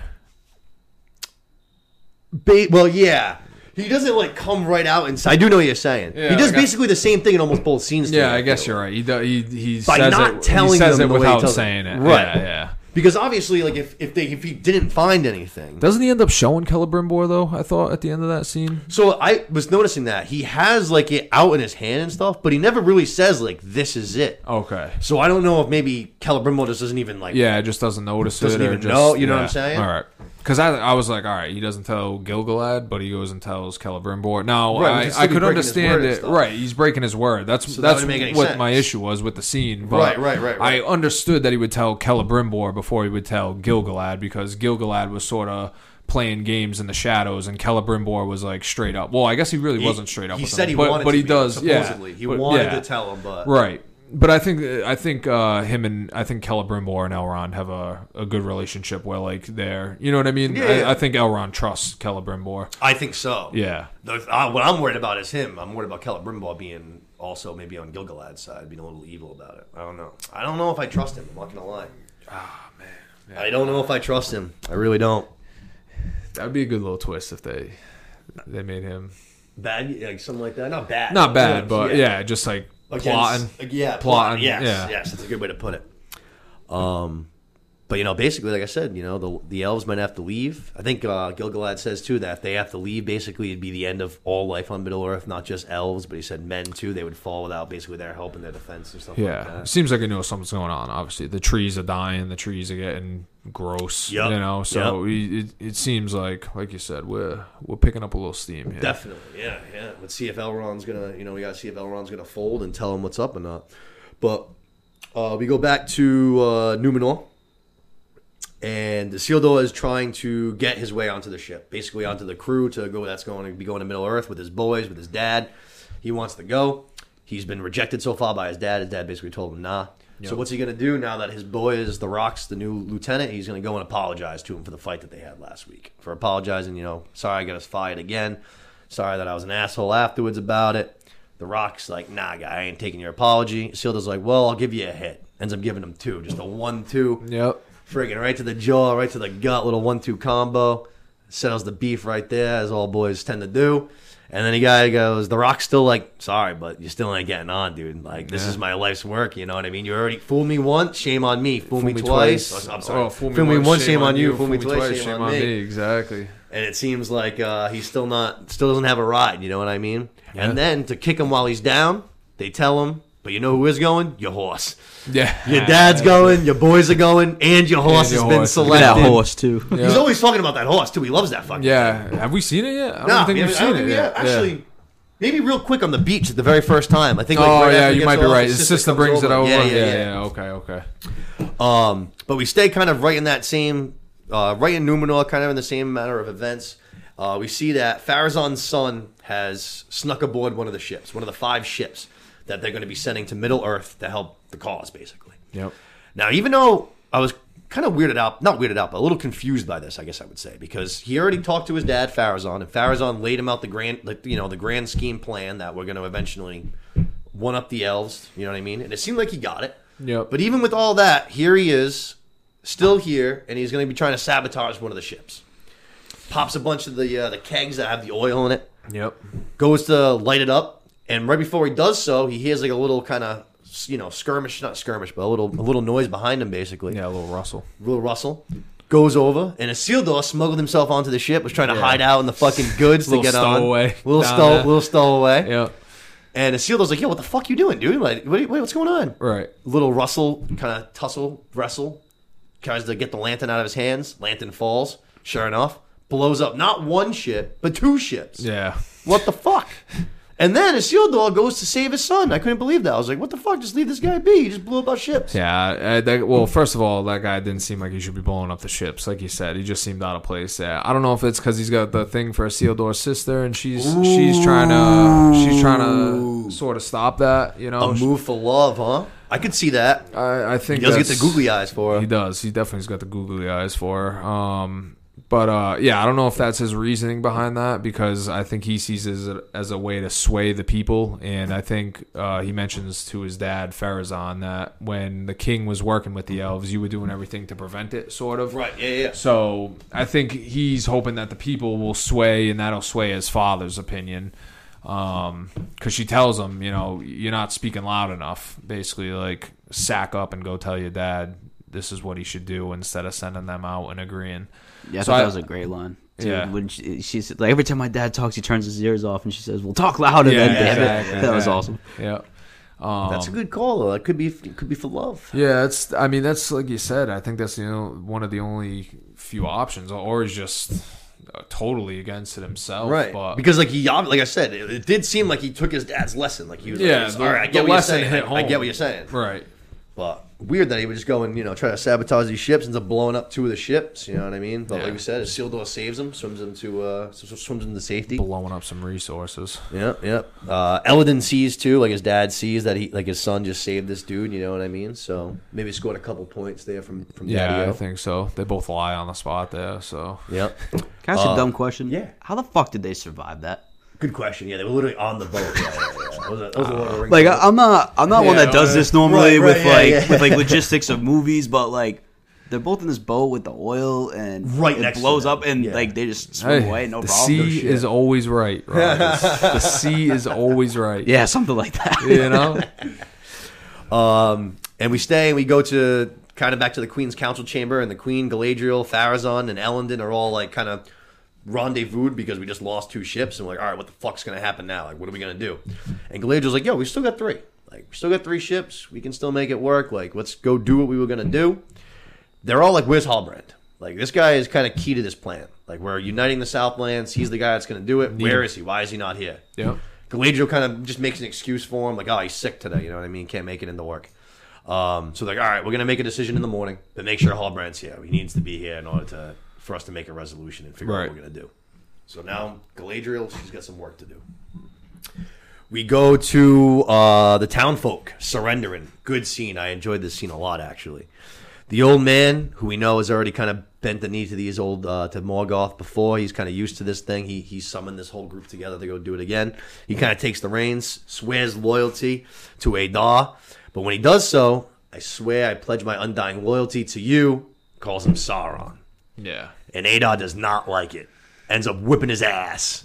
Gives him a quick little beat down. Gives him a beat down. The other thing I heard was that when Sauron was like sort of in the shadows, that he didn't want his name spoken, like that name Sauron. Ooh, so interesting. I'm wondering if that's another thing, like disrespect. Like interesting. Yeah.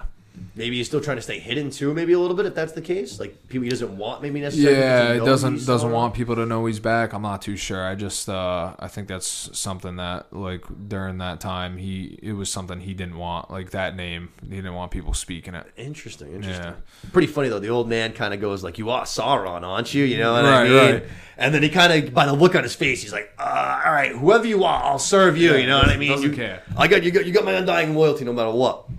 And Adar goes, all right, but, words don't do it. Blood only, you know what I mean? Ends up taking Theo's friend, that little bitch, puts him down and kind of says, all right, you kill this kid and we're good. We're bonded. And it doesn't show it, but you very much get the impression that old man... Yeah, he got the job did the job done. That's what it seems like. I'm starting to think that this old guy might be a wraith, too, eventually. This guy seems like he's already wielded this hilt thing. He's got the mark. He's swearing fealty over and over again. I'm thinking maybe he gets a little power. I could see that. You know what I mean? Or is it Death Eater? One of the other. That sounds like all the things like that right there, too. That's my prediction, though. I think the old man's going to be one of the 9 men. I think he's going to get a ring. Okay. I think he's already sworn to Morgoth. Now he's doing it to Adar. He's rallying some people to the cause even, too. You know what I mean? He's bringing them soldiers. He's willing to kill for the cause. I don't know. I think he might get rewarded, man. We go to the town, and we see that Arondir and Theo are getting a little closer. He's kind of teaching them how to shoot a bow and stuff like that. He tells them that, while he's been overlooking these people for all these years, keeping an eye on them, that, it was his job, he grew close to these people. He grew likeness for them, you know what I mean? Yep. Friends and stuff. So Theo's like, all right, you know what? You seem like you're a cool dude. Let me show you what I got hidden. And sure enough, he shows him the hilt. And Arondir's like, yo, I've seen something like that before.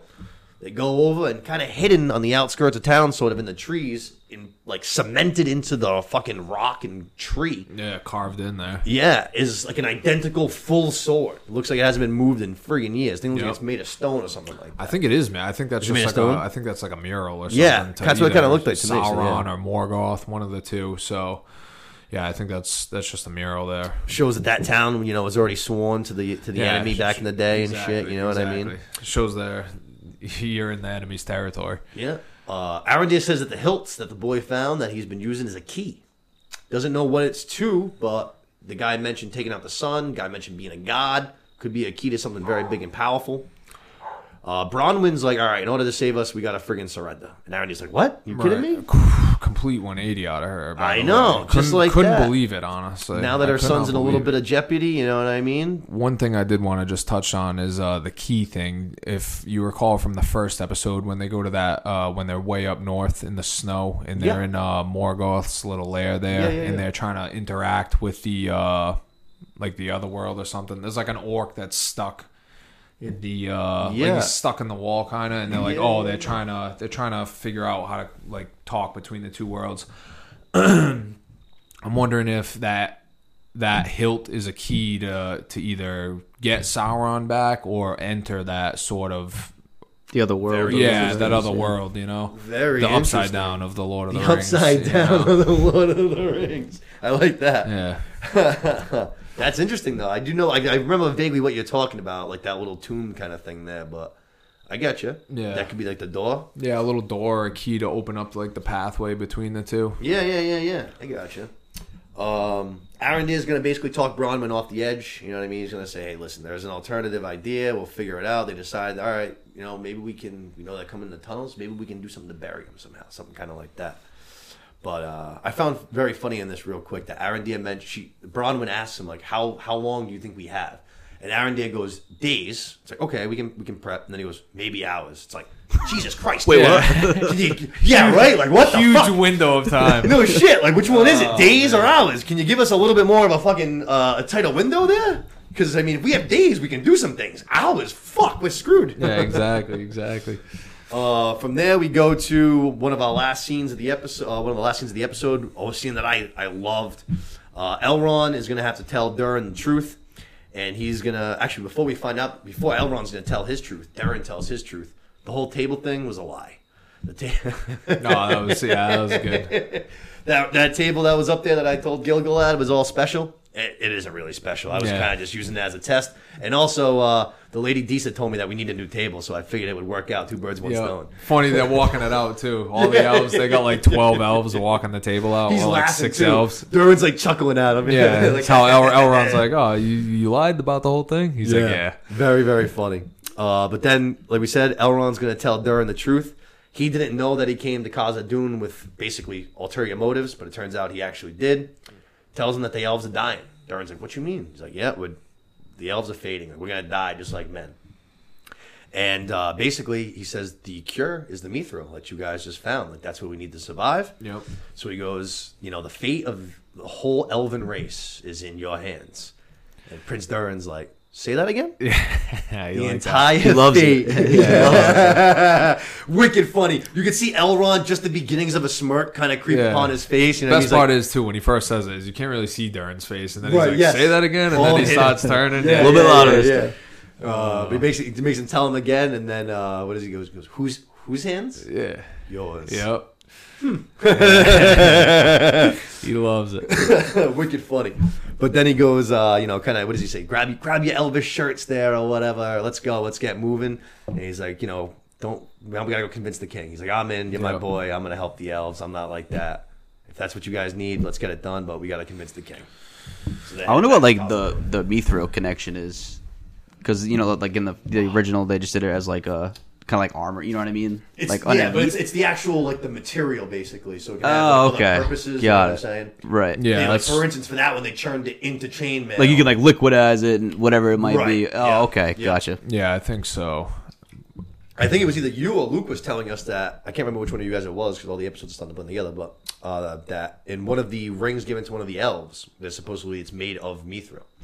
Might be Galadriel's. It could be. It might be Galadriel's ring, honestly. The story. It might be all 3. I think it might be all 3. See, even that would make sense too. Maybe that's how the light, grows. Basically. Yeah, I want to say it might be all 3, but yeah, they use that stuff for a bunch of stuff. Like you were saying, Frodo's chainmail, the blades, so. But very funny scene, like I said, definitely laugh, which Lord of the Rings isn't known necessarily for all their laughs, but this was that good Elvish dwarven banter again, big time vibes to, Gimli and Legolas. But very funny. And they're heading back to Khazad-dûm, so I guess we'll be back there next episode, I hope. Oh, I can't wait for that. Yeah. To the get Balrog going. might be coming, baby. I thought we heard one, not in this past episode, but the one in the episode where when the cave collapses. When the cave collapses, I thought that was a Balrog. Oh no shit! Like that was him coming out. Maybe not even coming out, but just getting like disturbed. If you rewatch it, you can definitely hear like something's wrong. 100%. No shit! I'll have to go check that out. Definitely worth the watch. Check that out. Let's finish this up here. So then we go to the last scene of the episode. We're in Numenor. Halbrand's going to choose his fate, basically. Galadriel came in the night, we found out, and she kind of had a little pep talk to him. Yep. And the scene opens up. He's walking out of his little blacksmith shop, and he puts down the family crest that Galadriel gave him, puts it down on the table, and for like a split second, we're like, oh, wow, really? He's going to stay behind? Gotcha. Comes back. Grabs it. Swipes it off. And then we see the ships being loaded up for Middle Earth. Halbrand's there. He's in his full gear, looking the part. You know what I mean? For the first time. This is what I was saying. The Rohan helmets. Yeah, with the white, with the big, sort of white in the helmets. Yeah, I thought that was in. Isildur's in. We see Isildur made the cut. He's on board now. His dad let him on in. Mopping the stables. Yeah. Galadriel's in her battle armor again, back from episode 1 and 2. Actually, not even episode 2, just episode 1 that we saw her in. But she's back. She's ready to go. And they're heading to Middle Earth on just 3 ships. Can't wait. But things are ready to go. We have a fight ready to go in whatever that little town is in the Southlands between Arendir and Adar. Yep. Now we got, a whole reinforcement crew. Galadriel's coming from Numenor. She's got her little army coming. And the men are coming to help. That's it. Should be a good one next week. Yeah. I think you get the perfect mix, too, of, like, now you have that battle, and then you keep going back and forth with Elrond, Like, that's more of kind of like storytelling. Yep. And then if you keep flip-flopping bringing a couple back stories together, too. Bring in the Harfoots a little bit, that too. Yeah, exactly. Sprinkle them in. But definitely a strong-ass episode. Like I said, either my favorite or my second favorite with last week. Both very good. Definitely set us up perfectly. We're ready to go now in these last 3 episodes. The show's gaining steam. It is. Serious steam. And I've been very impressed by it. I know that obviously there's a lot going on right now. I know House of the Dragon is huge, and they're in the similar vibe of shows. Obviously, House of the Dragon's a lot more intense. Bunch of the same names, for Christ's sake. True. But there is not a lot of chatter going on about this show, I feel like. I feel like it's just getting... kind of looked thrown over. aside. Yeah. I've been impressed with that. I was worried. I was worried about it, but I think they've done a good job. A couple slow, maybe a little slow to begin with, but a lot of information, setting the new table and stuff. You know what I mean? I think you got it though a little bit. We're in a different age. Everybody's thinking, third age. We gotta make some, establish the pieces, put them on the table. Yeah. So. But definitely excited for next week. It's already coming soon, a couple days away. Yeah, Friday. Yeah, almost there, baby. Thank God. Hopefully ready for some battling. You know what I mean? Ready to see I want to see Adar in actual battle. You know what I mean? I want to see. I hope he doesn't just send his orcs in. I hope that he actually he's out there doing a little fighting. Yeah, I want to see what he can do because I have a feeling he might be a badass. Yeah, he's definitely pretty savage. I mean, stab that one orc in the So it kind of seems like he's being nice to him, and then he just pop. He looks like he's just got all the battle. At least they're all scars. You don't know what they're from, but if they are from battle, it just seems like he's lived through some shit. You know what I mean? Exactly. So I'm looking forward to seeing that. Hopefully, but good episode. It's gonna wrap Rings of Power, and then let's dive into our last one here. Right, House of the Dragon, baby. Episode number 6. We are fresh off of our 10-year jump. We got our new actors and actresses in, who I all thought did a really good job. I know obviously people were in love with the first step. Answered the call right away. Definitely. All did a really good job. I can't believe how much... I mean, I know in the trailers we've seen it, but Olivia Cooke looks just like... I'm not sure of her name, but the original Allison actress. I mean, they look identical. Yeah. Yeah. I can't believe it. The Rhaenyra one looks a little different, but still good enough, very passable. I feel like a couple angles they look exactly alike, and then on other shots I'm like, but yeah. Friggin' Allison's though, my God. Yeah, clones. On point. Clones. On point. Excellent casting. Another good episode though. Definitely another good one. Definitely. Kind of actually felt similar to Lord of the Rings in the sense that I feel like this one set the table. Yeah. This one seems like now it seems like next week might really kind of pop off a bit. You know what I mean? I think so. What are we at? This next week will be 7. Yeah. So it seemed like those first 5, we were kind of almost getting introduced to all of our characters, trying to develop kind of some emotions for them and stuff, learn their history a little bit. Then we do this 10-year leap, and now this one felt almost like it was setting the table for where we are now in this 10-year leap. Right. And now things are going to kind of start popping off to finish the season. Yeah. The biggest thing I've noticed so far on this one is that it seems like, unlike the original Game of Thrones, you had kind of different sections. Everybody fucking hates each other. Yep. There's not one group of people that like a different one. Everybody hates each other. Yeah, there's not a lot of good vibes going around. No. Not at all.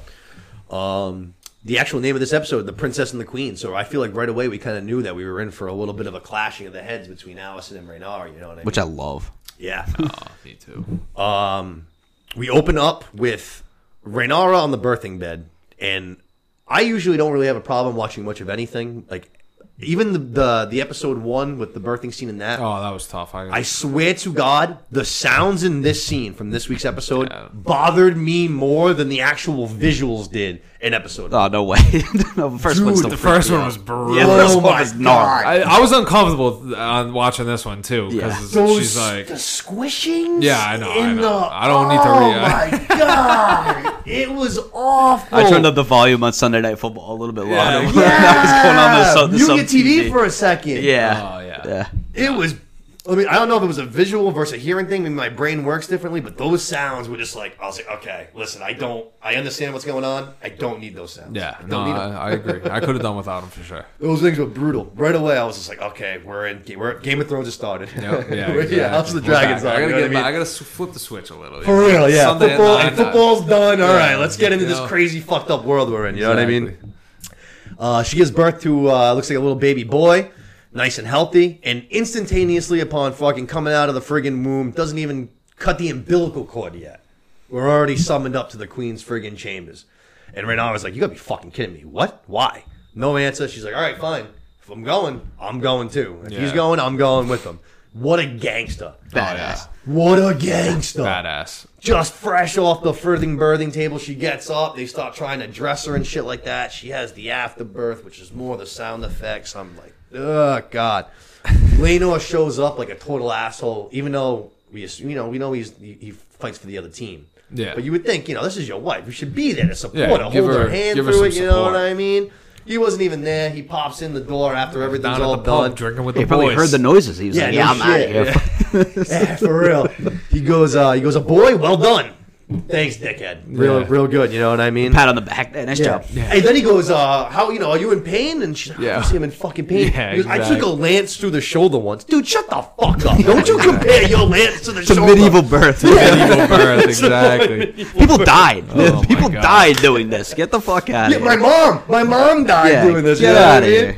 Fucking A, or her mom. I should say my mom. You know what I'm saying? But she's Laenor's kind of helping her through to the queen's chambers. She's struggling to get up the steps, but Laenor at one point asked if we should turn back. She'll come to us. She's like, not unless you're gonna carry me down these fucking steps. Already like 3/4 of the way up. He's like, we'll turn around. She's a gangster, but they struggle. They end up finally getting up there. They're in the queen's chambers, and of course, the Queen Alicent playing the role like always, trying to act all caring, like she didn't just summon this baby 2 seconds after being born. Like, oh, Rhaenyra, you shouldn't have come. Let me get you a seat. Here, sit down. Give me a pillow. Fuck you. The king, we see the king looking awful, looking like shit, brutal. Surprised he's still around. No shit, I couldn't believe he made the jump. Yeah. Losing all of his hair though, getting real bald. Asked for the baby's name. Laenor, another douchey move, on top of already not being there and throwing in his stupid fucking wound to his shoulder. Just names the baby without even asking fucking his wife. Rhaenyra. Just like, we're naming it Joffrey. Yeah, that fucked me up too. Like, Going bro. with Joffrey. I'm like, whoa. Dude. Hold on a second. Dude. What's... You're still upset about your lover? It was 10 years ago. No, I know. He was. Get over it. You know what I mean? My God, still torn He's up. not the only one. You ain't kidding, bro. Yeah, Jesus. You ain't kidding. This is salty episode. Yeah, a lot of salt in this A episode. lot of salt and vinegar in this one. But I was like very what the fuck there. I was like, yo, she just battled through this birth. You weren't even in the room, and you think you can just name this fucking thing? But then Alicent gets her hands on the fucking baby, and fucking what does she do? Goes up to Laenor and goes, hey, keep trying. Maybe one day you'll get one that looks like you. That got a chuckle out of me. I thought that was pretty funny. It was a kill shot. Yeah, that was a kill shot. Turn the gun sideways, kill shot, kill shot. That was... Stuff to bounce back from that. Tough stuff. Yeah, I couldn't say anything. But like you said, pretty funny. That was a good clean shot. Yeah, good. Just such Death a good. kill. Yeah, exactly. Death kill right there, right in the first blow. You know what I mean? But Rhaenyra and Laenor leave the room with their new babe. They're kind of heading on out. Rhaenyra's like, "What the fuck? You're not even gonna ask me about naming the baby or whatever." And then we see as they're trailing away that she is just literally leaking blood all the way from the queen's room down this hallway. Yeah. Just walking. I think she says it too. I'm the only one bleeding. True. Yeah, you're right. She does say that. Yeah. I didn't know what she was talking about, and then they take the corner, and I'm like, oh shit. I didn't even think about that. That's a great call, dude. My brain never even fucking tied that together. Yeah, I didn't. I was like, and then I saw the blood. I was like, oh shit. She's Literally walking around bleeding right now, all through the castle. You ain't wrong. Good call. But what a gangster scene for right now. What a way to open it up, man. Love the other actor, this actress doing an excellent job too. I feel love the character. Yep. Definitely. No, like we said, seamless. The filming, no problems at all with this time jump at all. Not from the actors, not from this understanding of the story. Everything they did this. It was really sort well. of like another little reset this week. Like couple people have moved on. Like I know his chamber or his council, King's Council or whatever. I think a couple people have been shuffled out, but I feel like it was like a quick little reset. You kind of know what's going on. I feel like they just got right into the important stuff. Yeah, Rhaenyra's has two kids. Here's the kids. Here's exactly. the future. Here's the kids. This is this is what we got going on. That's actually where we go to right here. We go to Rhaenyra's chambers. We find out that she's got 2 other boys. So we got three lads. And it turns out all 3 of these kids got brown ass hair. They have brown hair. And who else is in the chamber along with Rhaenyra and Laenor but Sir Harwin Strong?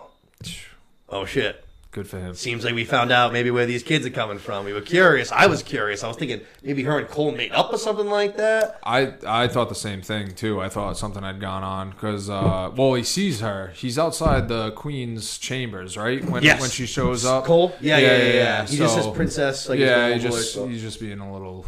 I don't know what he was doing, but he's gonna pop off in a minute. Yeah, he does go. But Viserys, when he takes the baby, I think they say it in the books about the Strong's nose. He says, "Oh, I think he's got his father's nose." Yeah. He's saying that about Laenor, but I think in the books the Strongs are known to have like a certain their nose or something. Oh no, it's like shit. What's supposed to be passing along. So I think they're doing a little nod to the books. I gotcha. So we find out 3 boys. It seems like Sir Harwin Strong's the dad of all 3 of them because they look alike. They all, aside we don't know what the baby really looks like. We know he has brown hair, but the other 2 look identical. Yeah. He's commander of the City Watch now. He took up Daemon's old job. He's in charge of the City Watch. And then we also see that they are bringing in a dragon egg for the baby, for the babes, which was cool. I love seeing the dragon eggs, especially just like it reminds me of Daenerys all over again. Yeah. But seems like we're gonna have another little dragon rider.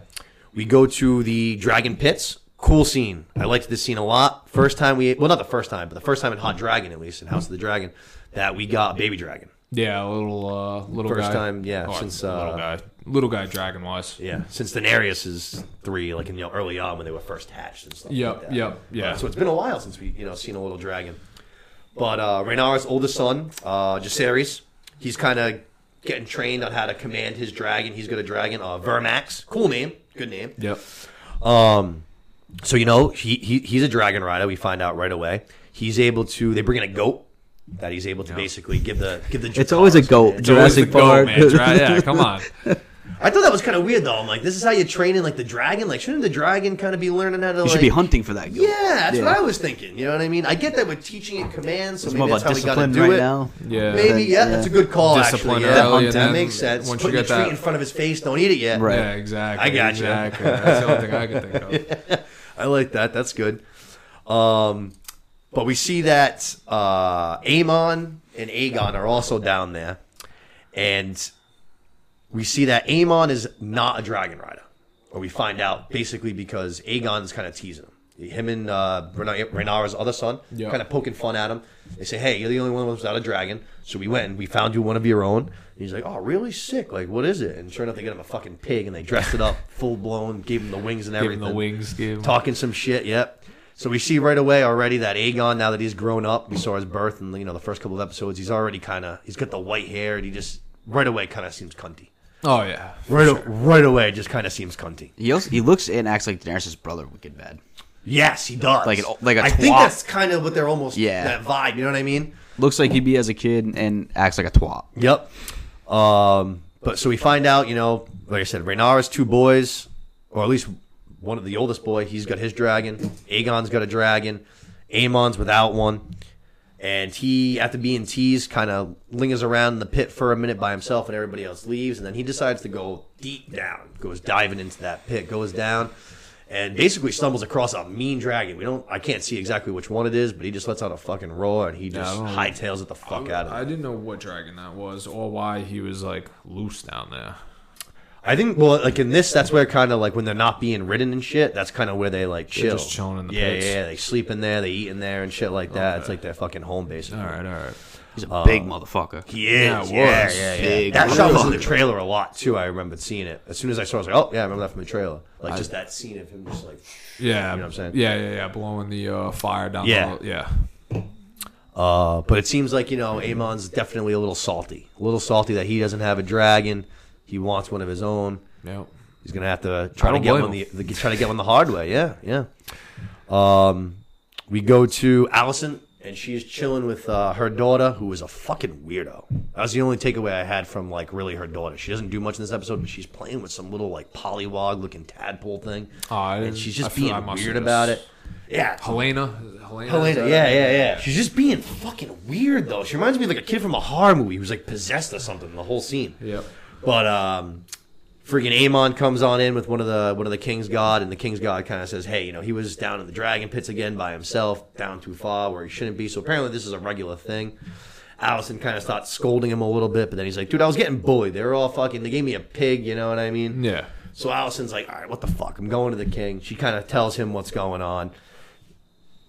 Like, you know, the boys are bullying him again, yada, yada, yada. And then she's going to mention, kind of lets it slip. She's like, I don't even know how Rhaenyra's son's eggs ever, like, pop, basically. Oh, yeah. She says it's a She's like, I don't even know how they ended up, basically, you know, coming out of their shell. Yeah, some of the eggs never pop, basically. They just stay in eggs she says, like, it's a wonder that the eggs ever hatched or something. Yes, thank you. Yes, it's exactly what she says. Yeah. And the king's kind of like, well, what the fuck you saying? You know what I mean? Right. And she kind of suggests, like, well, you know, like, they're fucking not her. They don't like, have blonde hair, blue-eyed. They don't look... Come on, man. At all. Yeah, come on, man. Come on, yo. She was sleeping around a little bit. Losing your sight, room. too. Yeah. No arm, no fingers. Dragging in the room here. Come on. Yeah, come on. The king ain't buying it, though. The king gives her a little story about some horses that he had back in the day. One was like silver hair. Silver mare. Yeah. He ain't having it. He's totally, he's backing his daughter, you know what I mean? He just doesn't want to deal with any of that shit. He just wants to build that model city of Valeria and just hang out in his room, you know? Big model train set vibes from the king. Does he not buy it, or is he just like just knows it and he's just like playing it off? I think he's just in denial. I think it's because it's his daughter. Yeah, I think he loves her. Like he knows it, and he's just like, at the end of the day, we're never going to admit it. But like, I know what you know what I mean. Yep. It just seems like he's this old and doesn't care anymore. That too. I mean, you know, he is fucking dying. He just seemed like not a very. He's just fed up with all this nonsense. He's fed up with all the bullshit throughout the years. He's looking real frail now. Oh, terrible now. Terrible. Tells Allison, don't ever bring this up again. Don't ever bring this up again. I think she said that she mentioned that she already brought it up once and you didn't want to hear it that time either. So all right, that's it. 2 strikes, that's it. 3 strikes, you're out of here. Yeah. Allison is now kind of annoyed with the king, kind of blowing her off. She's going to go with Cole, like we were kind of mentioning earlier. They're going to go on a little walk. Allison's expressing her frustrations. And then Cole, acting like a salty bitch, just starts going on a tirade, just chewing out Rhaenyra. And then all the way at the end, calls her a cunt. Yeah. And it's like a record scratch moment even then. Allison's mad too, but all of a sudden she even kind of stops. She's like, whoa. Yeah. Too far. Like, whoa. See, that's why I can't. First of all, I can't get a read on her because obviously, like, her and Rhaenyra have got the beef going on right now. But is it like she's still like he'll disrespect her like that, and she'll like be like, all right, like you're going too far. You know what I mean? Yeah. So I feel like there's a little bit of mutual respect there. But yeah, Cole, I was a huge fan of him the first couple episodes, and then he just what a fall. Talk about it. Yeah, another 180. Tough. Like fell off worse than She-Hulk. Oh man, he's I don't want to say he's like Jon Snow almost, but like that character. He's a bit of a simp. Yeah, like, I don't hate it. He's a bit of a simp. Kind of. Just, I was like, oh my god, come on, man. You know, like just salty. Jon Snow had a little bit more balls. Yeah, for sure. It's been 10 years. Yeah. Let it go. Now he's like a little like just a snake now. Go out there, like and get some strange let it ass. go. Go out there and get some strange ass. Get some strange ass. Like, you're a good-looking young guy. Go out there and get some ass. Come on, man. I get it. Just get over it, brother. Come on. No, he can't anymore because he's got the. Wasn't that his big thing? Technically, he can. He's the king's god. Yeah, but who the fuck follows the rules? Actually, I don't even. No, they might not be even allowed to bang. I don't know. I thought that's what it. Yeah, I thought that's what his big thing was. They're not allowed to take a wife. They're not allowed to take a family. Very much like the Night's Watch. No wife, no family. I don't know if their thing... Actually, remember like how Samwell brings up to Jon Snow? He's like, actually, the code never really says anything specific about having sex. He just says, no wife, no kids. Yeah, I'm not sure if the King's God's kind of a similar thing like that, or if it's straight up like, you ain't fucking either. Right. Hey, I don't know. From there, we go to one of the wildest scenes in Game of Thrones, which is why I think so many of us love it. It's definitely why I love it. But we go to a familiar arch window that we've seen, I think, before. I'm not sure if it's the same window or if it's maybe just all of the windows in this part of the keep look the same. But we open up, and Aegon friggin' is just bare-assed, ass-naked, standing out the window, just literally jerking off snapping the carrot real quick out the window. Looking like Roman Roy from Succession. Like that's what it reminded me of. Wicked Bad. Have you seen that? Oh man, I haven't seen it, but if this kid didn't seem like enough of a cunt in the dragon pit, he's literally coming on the people of Kingsland. Yeah. I couldn't believe the scene, to be honest with you. Just like it was a wild. Yeah, it looked like the like you were saying, the same window that we've seen before, and then Tommen jumps out of. Yeah, looks almost exactly. I thought that's what was going on, and then like it was like, all right, no, that's not what's going on at all here right now. Like shit, I think I would have rather had the other thing happen. Like, but. Even if it wasn't the same window, just the way that they filmed it the same way was a great callback. Great subtle nod. Yep. Yeah. It was a really nice move. I thought that at least was pretty funny. But Allison comes in, interrupts him mid-session, doesn't even get to finish. But Allison is literally not even remotely fazed by what she just saw. Yeah, does not bat an eye. Like, this has got to be something that happens regularly. This kid's just an asshole. You can just tell. He's just a little Game of Thrones world, and nothing is just, nothing's, I don't even know. Nothing's out of the realm of possibility. Yeah, nothing's out of the question. That was a wild one. Yeah, it was a wild one. She calls him out, though, for basically, bullying his brother, her son, earlier on in the day, down in the dragon pits. He blames him on Rhaenyra's boys. And she's basically like, yo, like, if you want to, he calls him a twat, too, which I thought was kind of funny. But if you want to bully your brother, like, in privacy when we're just here, like, fine, whatever, I don't care. But, like, when we're in public, you have to, like, protect this name, our family, right. You know what I mean? He's got to be your brother. You got no bullying him in front of the other kids and shit. And then she kind of starts giving him his first teaching lessons, which I don't know why she waited this long, because if he maybe started teaching him earlier, he wouldn't be such a twat that he is. He wouldn't be jacking off out. No shit. From the 60th floor. Like, Jesus Christ. From downtown, yeah. It's like, oh my God. Like, you gotta think some people are looking up in the sky kidding, to check dude. out the sun, just see yeah, no shit. 13-year-old kid just finding his puberty. But she's kind of saying, hey, listen, like, Rhaenyra's gonna be ruined soon. And when that happens, you're going to be a threat. And he goes, like, you can tell he has, like, no interest in the whole Game of Thrones. Like, the political game, like, the family he was born into, doesn't really seem to interest him. Like, he just wants to kind of fuck around. Or he doesn't get it. He might not get it, you know what I mean? He just kind of seems like, I don't really fucking care. He's like, all right, I won't challenge her then. And she's like, you don't get it, you idiot. You're going to be the challenge. Your existence is the challenge.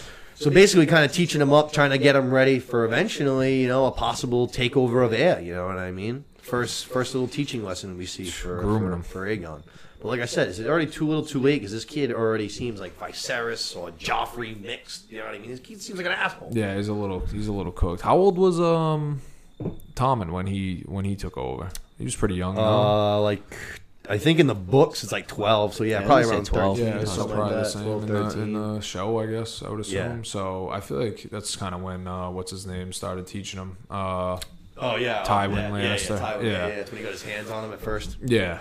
Which, just even to think about that, like, we're talking Game of Thrones, like, he was like 13 maybe when he took the throne, and Lady Marjorie came in no time. She's like, let me get that 13-year-old cock. Yeah. They love it. Game of Thrones, 9 o'clock on Sundays. You got to flip the switch. And the funniest thing always is to think the guy that wrote this is just, don't get me wrong, thank you, George, but just this big fucking slob of a human being just sitting there like laughing to himself while he writes it. Like the belly finger in the belly button. Yeah. Just like, that's the good stuff right there. And she's going to bang his niece. It's always so fucked up to think about. But from there, we're going to go to a pretty cool little scene. We're going to go to Daemon and his new wife. They were flirting a little bit at the end of the wedding there, or the beginning of the wedding. Coming a little there. It seems that Daemon is now married the Lady Lena from House Velaryon. And it turns out, Lukey didn't want to spoil it for us. Good on him last week. I was like, Lena's not a dragon rider, huh? And he's like, no, not yet. Or he didn't say not yet. He just said no. Turns out he knew already, not yet. She eventually is going to become one.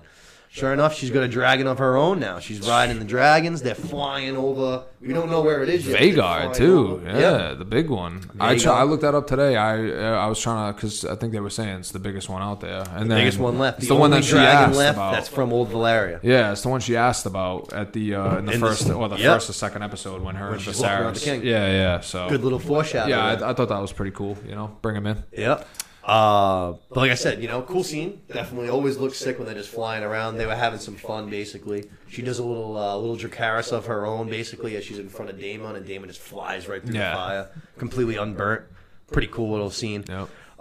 It turns out that they are in Pentos, which is actually where the Targaryen story starts for us in Game of Thrones. Yep. That's where Daenerys and Viserys are chilling. They're in Pentos. Yep. That's where they are. They have 2 daughters, it turns out. One of them is a dragon rider as well, we see. And it turns out that the people of Pentos that are, treating them as guests are offering them a permanent stay. They can be treated basically like royalty forever. Right. All that they ask in return is that it turns out the Triarchy is still, even though they lost in the Stepstones, the Triarchy 10 years later is still out and about. And basically they say, if the Triarchy comes here for Pentos, we need your dragons to help defend us. Right. And Daemon's like, hey, that sounds like not a bad little deal. We'll consider it. Yeah. And Lena's like, what? We'll consider it. Like, kind of annoyed by the whole thing. Interesting. In Pentos, like I said, I like that, little callback, like I said, to Game of Thrones, to where the Targaryen story started. Yeah, exactly. A little callback. Like you said, a little give and take. Daemon's got the dragons. We'll treat you like a king, but you got to get our back when shit hits the fan. But I feel like Daemon is just, like Lady Lena says it, like that's not him. He doesn't want to just sit around and be fed grapes, basically, and live a lavish life, so... Yep. He wants all the glitz and the glamour. He wants the battles, the throne, all the stories. He wants the songs about it. Exactly. He wants to live a life worth telling about. Right. But like I said, it seems like Lena's a little annoyed. It seems like she's kind of ready to hit the road and get back to Westeros. We go to the training ground. Cool little scene. We're back in King's Landing. We see Cole is in the training ground. He's training up Alicent's kids. Rhaenyra's kids are there too. He's just completely ignoring them. Just like working with Aegon and Aemon, ignoring the 2 boys of Rhaenyra's. Sir Harwin kind of just calls him out on that. Not even in a rude way either. Not even like aggressively. Not like in a dickish fashion. Nope. Just literally like, hey, I think all of the kids in the ground could use your expertise. Literally like just like that pretty much. And sure enough, Cole being just the cunt that he is, he's like, all right, sure, let's fucking treat everyone the same. All right. Gets the 2 eldest boys, even though they're not like the same age. Aegon's clearly older. He's clearly bigger. He's clearly the better fighter. He's more experienced. Way more skilled. You put Aegon up against Jaehaerys. And Sir Harwin even says as much. Like, does that really seem fair? And Cole, fucking cunt to him again. He's just like, well, you've never seen real battle experience, but you would know if you did that it's not always an even battle. You know what I mean? He is right, but he's definitely... He's so sorry. If you're going to be like this, like, just go to the wall or something. Yeah. You know what I mean? Like, just go to the Night's Watch or something. Like, live the rest of your life. Get out of here. I love that. You're going to be a little salty bitch, go to the wall. Drag everybody else down with you. But Aegon and Jaehaerys have a little battle, and Aegon gets the better of him at first. Like we said, the more experienced kid, he's older, bigger. Yep. But then fucking Jaehaerys, he shows that he's got a little bit of that rage in him. He can kind of let loose a little bit. Yeah. Gets up, starts fucking coming at him hard. Next thing you know, Aegon pulls a little fast one, throws a dummy on him, has to pull a little evasive maneuver to basically get out of the way. So it seems like a pretty even fight. Aegon was fighting dirty. Yeah, he was. Hey, but it's all right. It's a street fight. Yeah. Then he kind of he gets the last laugh, sort of. He gets Jaehaerys down, and he kind of looks over like, all right, I did my job, I won. And then Kristen Cole's like, keep him on the fucking ground, keep attacking. So he kind of just keeps hammering him until Sir Harwin finally comes and puts his hands on the prince, moves friggin' Aegon, and is like, yo, come on, Cole, is this what you're fucking teaching? Right. What does Cole do? He goes, well, that's kind of weird that you would defend someone like that. That's what someone would do if it was like their brother or their father or their son. Yeah. It's actually a pretty good move. I don't know. Hey, he worked. Oh, he knew what he was doing. Yeah, I think he was just looking to get a reaction. Yep. Basically just confirming what was going on, He's been scheming with Alicent. What does Sir Harwin do? Fucking just lights him up, starts fucking hitting him. Shit, yeah. And like you said, fucking Cole sits there like the fucking Joker, basically, dude, from Batman. Just like, yeah, come on and hit me. Yeah, Stop trying to hit me and hit me. Doesn't even fight back at all, just takes it. He's just like, yeah, that's what I thought. Like, I knew it. Everybody knew it, but that's proof right there. You know what I mean? So now he's putting hands on the King's Guard and on the Prince. Bad move by Sir Harwin. And just expose his hand, like you said. Just True, basically confirming what it is in front of the king and the hand, his dad, Yeah. So, but to be honest, though, if hypothetically speaking, let's say that it was actually a lie. Let's say Sir Harwin wasn't actually the dad of those kids, right? If someone says that, you still kind of have to react sort of in that same way. that is like a colossal fucking accusation. That's like, that's death, exile. You know what I mean? Yeah, it's treason. Exactly, it's treason. So High like. treason. The lose-lose situation. Right. So for him, like I said, hypothetically, we know it is true. But even if it wasn't, he's probably going to react kind of in a similar way. No, I agree. I don't think he's going to just like laugh it off, like, "Oh yeah, I'm the fucking dad." Real good joke, Cole. Yeah, you know exactly. I don't like Good one. Yeah, good one. Yeah, right. I think no matter what, you kind of gotta. Yeah, you gotta have some sort of reaction there. Right, Yeah. because like I said, that's death. That's exile. Not for you, for the kids, for Raynar, the whole thing. You know what I mean? We go to Raynar and Lenore. Raynara's friggin' kind of just dealing with the post-birth pain. She's still hurting a bit, you know what I mean? And Lenore shows up. He's fucking singing the high heavens with his new drinking buddy, his new battle buddy. I'm assuming his new butt buddy.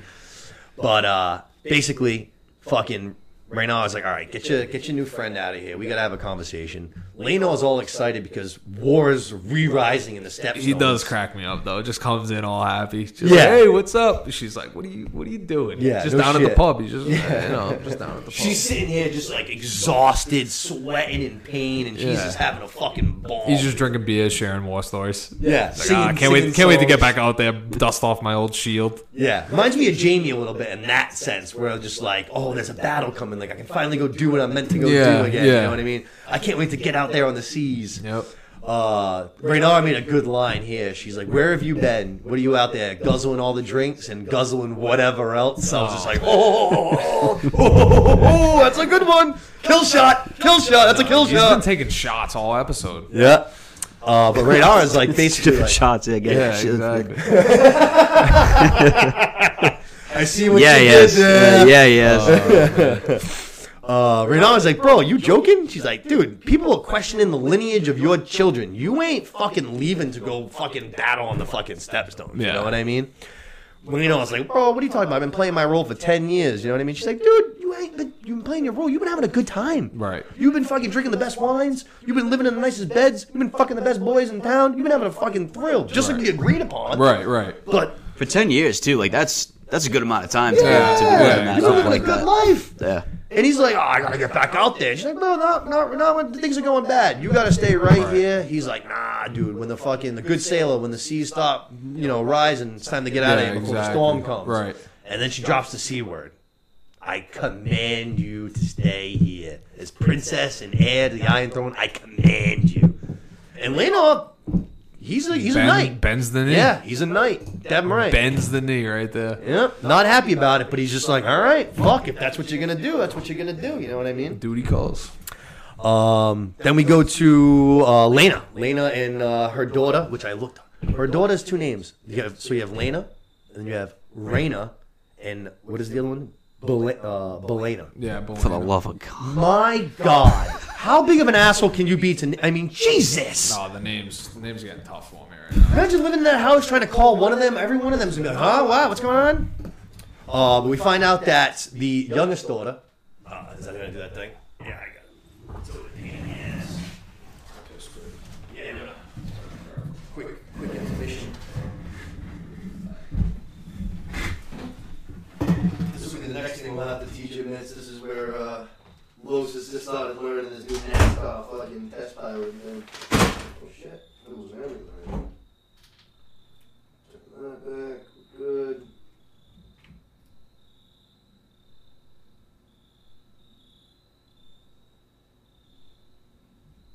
Good. Well, I don't even know what happened. see that? Shit.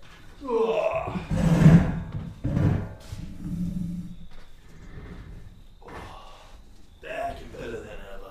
Los is getting fucking shit. The last two times he's done like a fucking NASCAR pit crew. Yeah, I did see him the last time.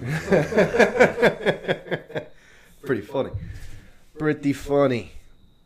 Oh, I'm looking forward to fucking doing Andor on Thursday too, buddy. Yeah, I got to see the third one still. But I did do the first two.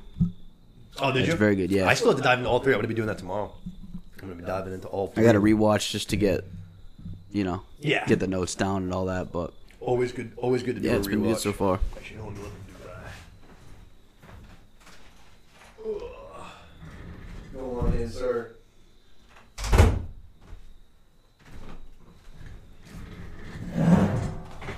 All right. And we are back. So like I was saying, Lena's talking to her youngest daughter, and we find out that her egg has not hatched. The oldest daughter, her egg hatched. We have a new rider in the family, along with Lena, who now claimed her dragon like we saw. But the youngest daughter still doesn't have hers. Her egg hasn't hatched. Lena basically explains that happens sometimes. But just because your egg didn't hatch, that doesn't mean that this is the end-all, be-all. For instance, look at me. I didn't have a dragon growing up. And then at 15 years old, I claimed Vega. So biggest dragon in middle. I almost said Middle Earth. Jesus Christ, Westeros. I mean, it probably would be. Yeah, probably would be. But kind of already, I would say a little bit of maybe a little foreshadowing, kind of sprinkling in right there that maybe she's gonna have to claim a dragon of her own the old-fashioned way, just like her mother did, rather than having one just basically gifted to her. Right. You know what I mean? But then she's gonna go. Lena's gonna leave. She's gonna go talk to Daemon now, and she's gonna kind of. First, she tells him about Rhaenyra. Hey, your niece just had another kid. He right away goes, did your brother happen to mention if it strikes an odd resemblance to the new commander of the King's Guard? Or the new commander of the City Watch, I'm sorry. Yeah. And she's like, no, he didn't. He failed to mention that, Papa. Good call. She likes it. She's got a little smirk on. She's like, good one. Being married to David must have been a pretty good time, you know what I mean? Yeah, for sure. Probably pretty fun. But she kind of says, listen, I don't want to spend my days here. She's like, you don't want to spend your days here. You're built for more. I want to go back to my family. I miss my family. I think you miss your family too. Daemon's like, I don't miss anything but the strong wine. That's it. I don't miss a damn thing. And then she's going to kind of mention, like I said, she misses her family. She wants to go back home, and she doesn't want to die here. She wants to die in her home. She wants to give birth. She's pregnant. She's her third kid. She wants to give birth to her third kid at home with her family. And eventually, when the day comes, she wants to die a dragon rider's death in battle on Dragonback, the way that it was meant to be. Yep. They're meant for more than this, you know what I mean? She kind of just leaves Daemon with that, kind of to think about it. Because he kind of likes it. He seems like he's like, we have it good here. He's like, we're here as guests. We've been offered permanent guestship, which means we're free of all the responsibilities and the politics and the garbage that we have to deal with at Westeros. Right. We don't got to deal with any of that shit. We can just kind of be here, chill, drink wine, eat grapes, fucking go into the city, have a good life. You know what I mean? She wants more. I mean, I don't blame her, Yeah. I understand where he's coming from, but like you said, they're guests there, sort of strangers there. It's only them and their dragons and the two kids, or to be three. But, I don't know. I'd probably want to be out, too. Yeah, obviously her family, she's got a big family, you know what I mean? No. They're all still kicking around. She probably wants to meet them, you know what I mean?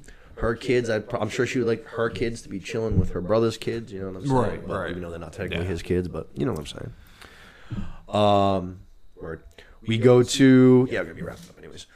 So we go to the High Council meeting, and this is a nice little, like we said in the title, Queen versus Princess. Alicent and Rhaenyra are just gonna battle on every single topic. There's some issues going on up in the north, you know what I mean, between all those houses, Glovers, Blackwoods, Blackfires.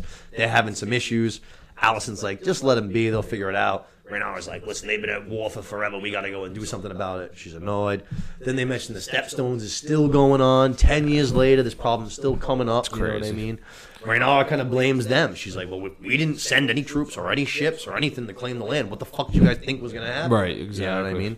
Does this go back to the king, too? Like I said, like how bad he was. Just like, if you would have squashed this 10 years ago, this wouldn't be an issue right now. And he's annoyed by it, too, Seth. He's like, oh, we're still dealing with this 10 years later. It's like, we're dealing with it because of you. Yeah, right. No, someone hasn't taken care of that for me. You're the fucking king. Like, what are you talking about? And your brother did. His brother did. His brother took care of it. He never did anything to keep, maintain down there. So that's very, very true.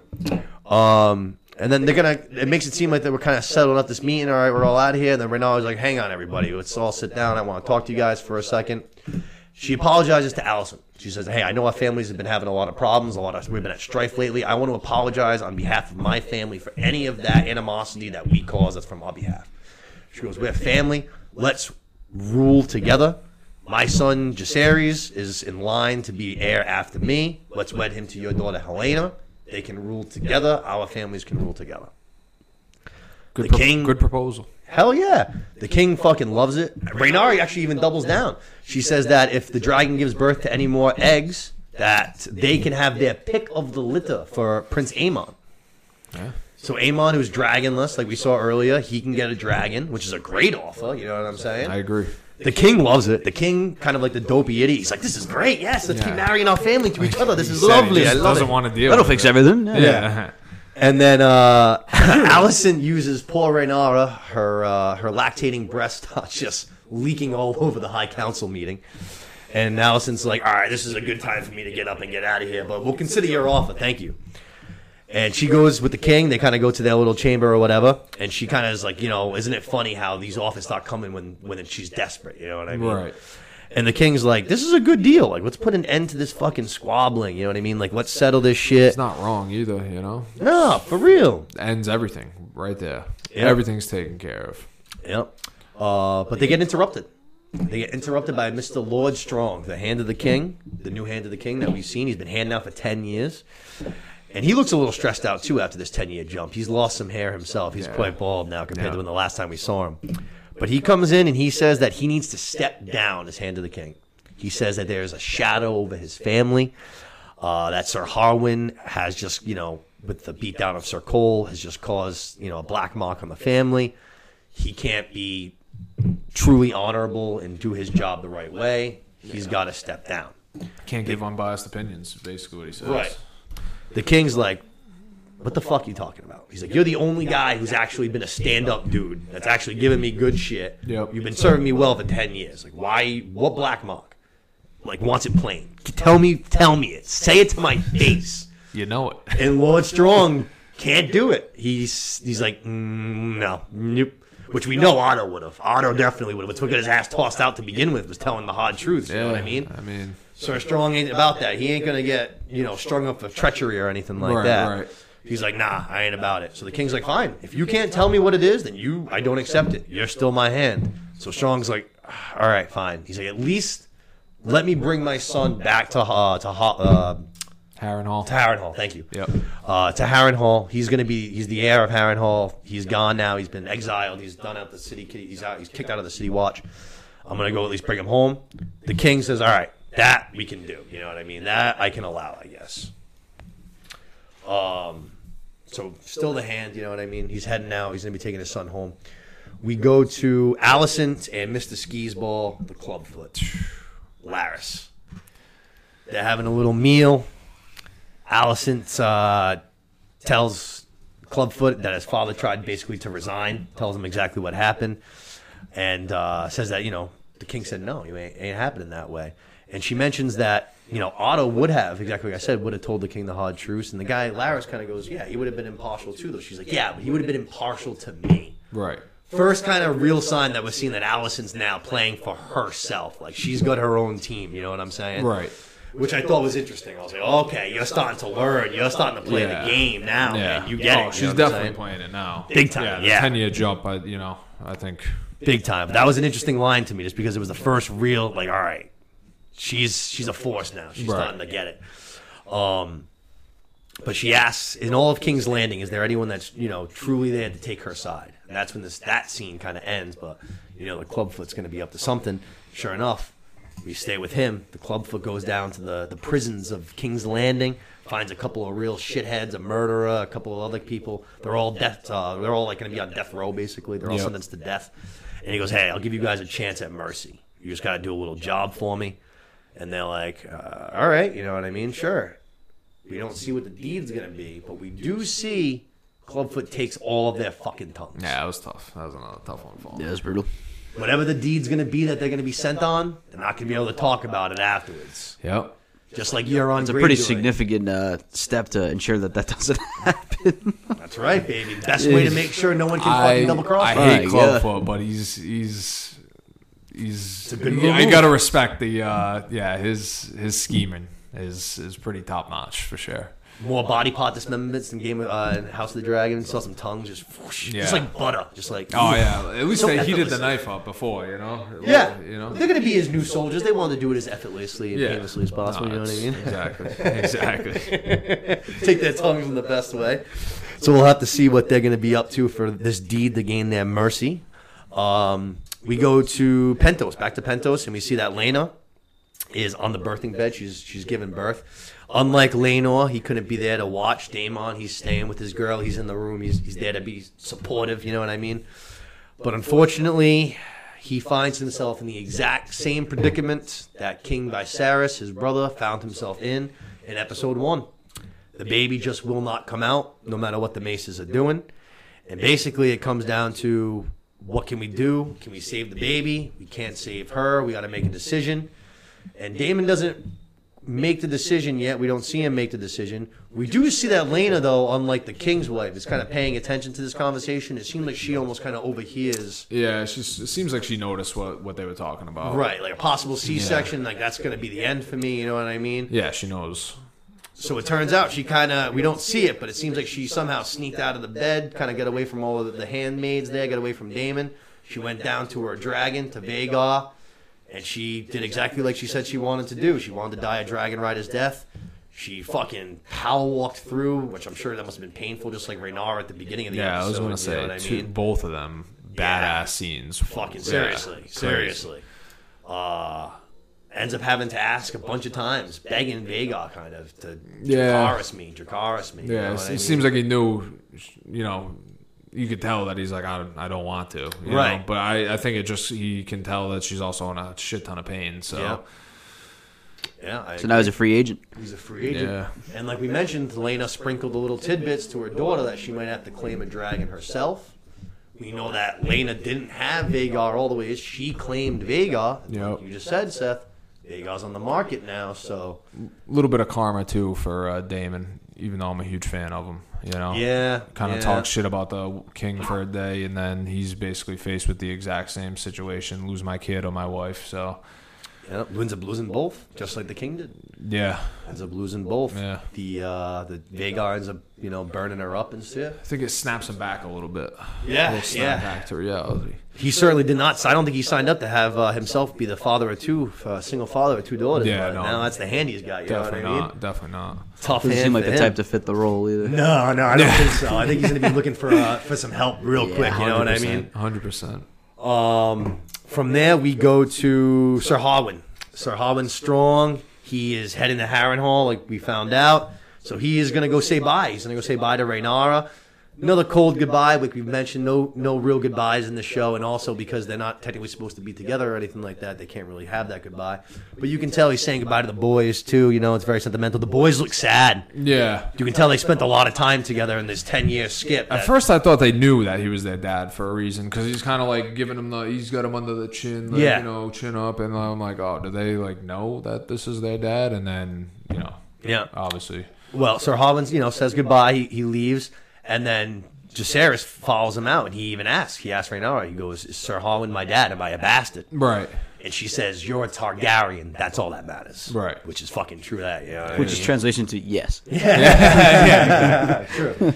Very, very true. Telling you without telling you. Very, very true. But it seemed like Sir Harwin was a pretty good dad. It seemed like, because obviously we saw the training scene. He was taking care of the boys, and now the boys look pretty sad to see him go. You know what I mean? So he's probably being a pretty good dude. But then we find out Rhaenyra, after saying goodbye to her lover, her boy, she's going to go down to her husband, Laenor. He's in the training grounds fighting with his new pal, Carl with a Q. I love the subtitles.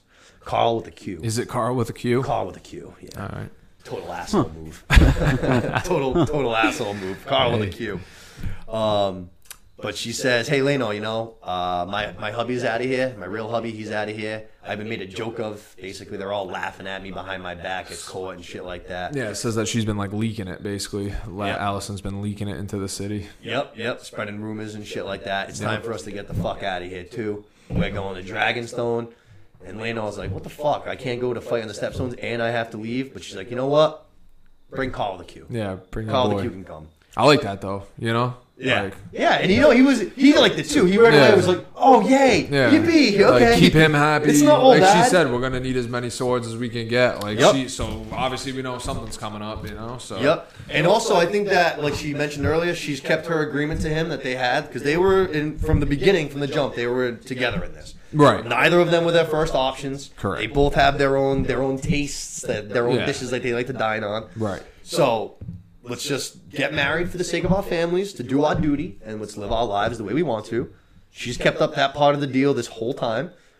she knows he wants to leave, so she's like, all right, I know you're upset a little bit. Keep your new play toy. Yeah, exactly. You know what I mean? I will say, though, that the Lady Raynor's death opens the door for some incest, which I was pulling for heavily. It sure does. We're sure back. Does. And where's she heading? To Dragonstone. We're back, baby. And like Let's we mentioned, we know that he's going to be trying to get back. You know, he's not going to be staying in Pentos now with 2 girls by himself. Right, exactly. So, might be heading to Dragonstone himself. You know what I'm saying? Yeah.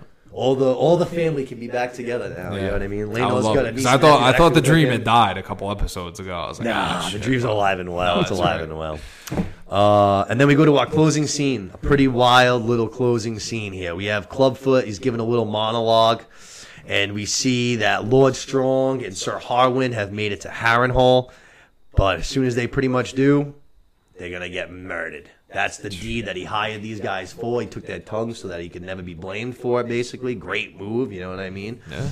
And murders his own father and his own brother. Fucking brutal. Ruthless.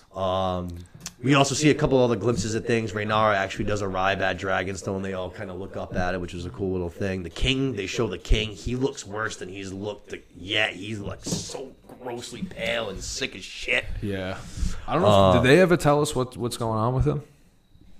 It's just like, I would imagine it's like a skin, like a massive skin. Like leprosy disease. or something? Like, yeah. Actually, I couldn't think of the name of it, but that's in my head exactly what I was thinking of. Because they never really say it. I don't think it's grayscale. Yeah, no. Skin's flaking. Because obviously he's like, it's not grayscale for tons of reasons, mainly being he's been touching people like crazy. That's true. That's true. Right. Him and Rhaenyra kissed on the, like, actually it seemed like him and Rhaenyra definitely have gotten closer in this 10-year window. They've seen more, like she gives him a kiss on the cheek and stuff like that. Yeah, it seems like, I think Rhaenyra, like Allison's saying, Rhaenyra's kind of cornered, so she needs as much influence with the king as possible. You might be right. But we see that Clubfoot is basically doing this whole little monologue to Allison. He's telling her the little deed that he's done. And Allison's like, bro, what the hell? I didn't tell you to fucking do that. I didn't tell you to kill your brother and your dad. She's horrified. Yeah, and he's like, you might not have told me, but you told me. And he's like, don't worry about it. When the time comes, I'm sure you'll reward me. It's just like, this motherfucker. Peter Baelish, little thing of 2.0, for real. Scheming. Oh, maybe more ruthless, though. Like, yeah, I was going to say, definitely more ruthless. Killed the dad and the brother, burned them, too. Yeah, cutting tongues out to solidify that it's not going back to him. He burned Harrenhal, right? The castle. So like that whole castle is burned up. That's it. Yeah, I mean, so Harrenhal is already. That's what like turned it into the ghost town it was that Aegon straight up lit it up. That's why it looks all beat up. Okay, and stuff is because Aegon straight up lit it up. Like I said, I don't like Clubfoot at all, but you gotta tip your cap to the ruthlessness. Man. I was and like, he just put himself in a position now. He's Allison's fucking right hand man. Because now he's like cornered her in, kind of. Exactly. I was just gonna say now he's got almost kind of like blackmail on her. He's like, I fucking killed Sir Strong, the hand of the king for you. You know what I'm saying? Yeah. He actually also mentions, hey, you're gonna call your father now. So we got a good shot that Otto's gonna be back into the fold. We saw as much as in the preview for next week. So Otto's back. Yeah. So he's doing her a big favor, but definitely took care of the hand. You know what I mean? Bringing took care some of Sir backup Strong. for her.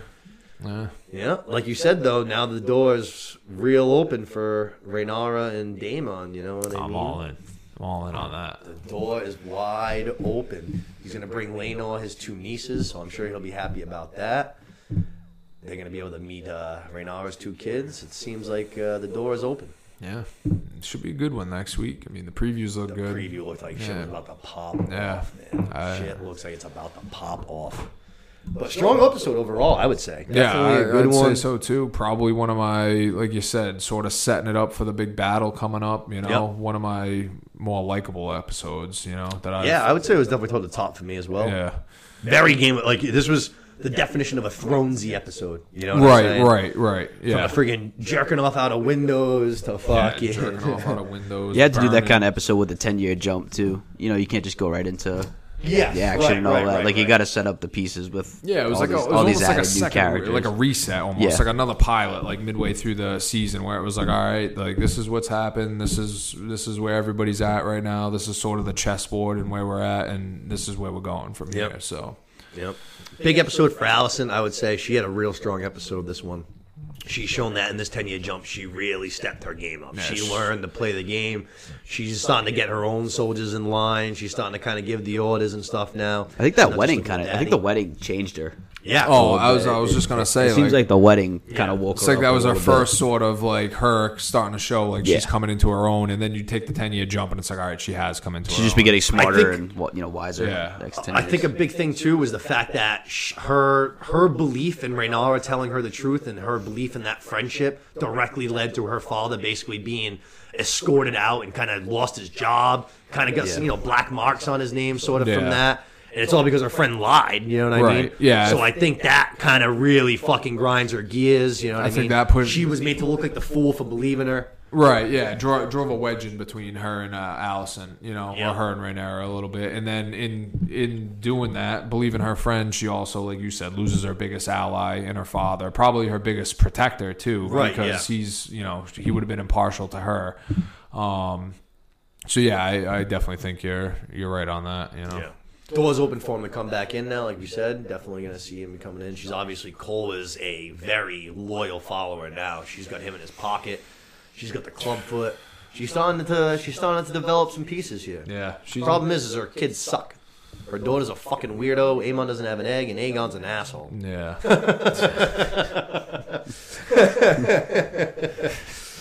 But I think that's going to wrap it up for this episode, right? Anything else on that? Yeah, no good. I mean, it's 2 out of the 3.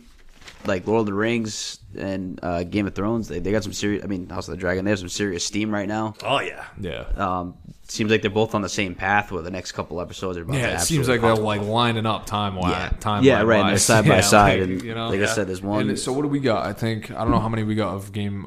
Excuse me. This was 6. We have 7, 8, 9, and 10. So 4 and then 3 for Rings of Power. Okay, all right. 4 and 3. We're coming to an end here, man. We're coming to an end.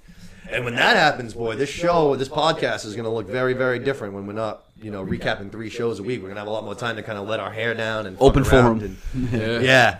Have you in to talk fucking Batman, something dumb like that, you know what I mean? Yeah, we'll bring Rogers we'll back be here. Yeah, Rogers will be here. Right? He'll be Don't worry about producing. us. We'll be in our bat capes. But that's going to be wrapping it up for us today for our episode. I hope you guys all enjoyed it.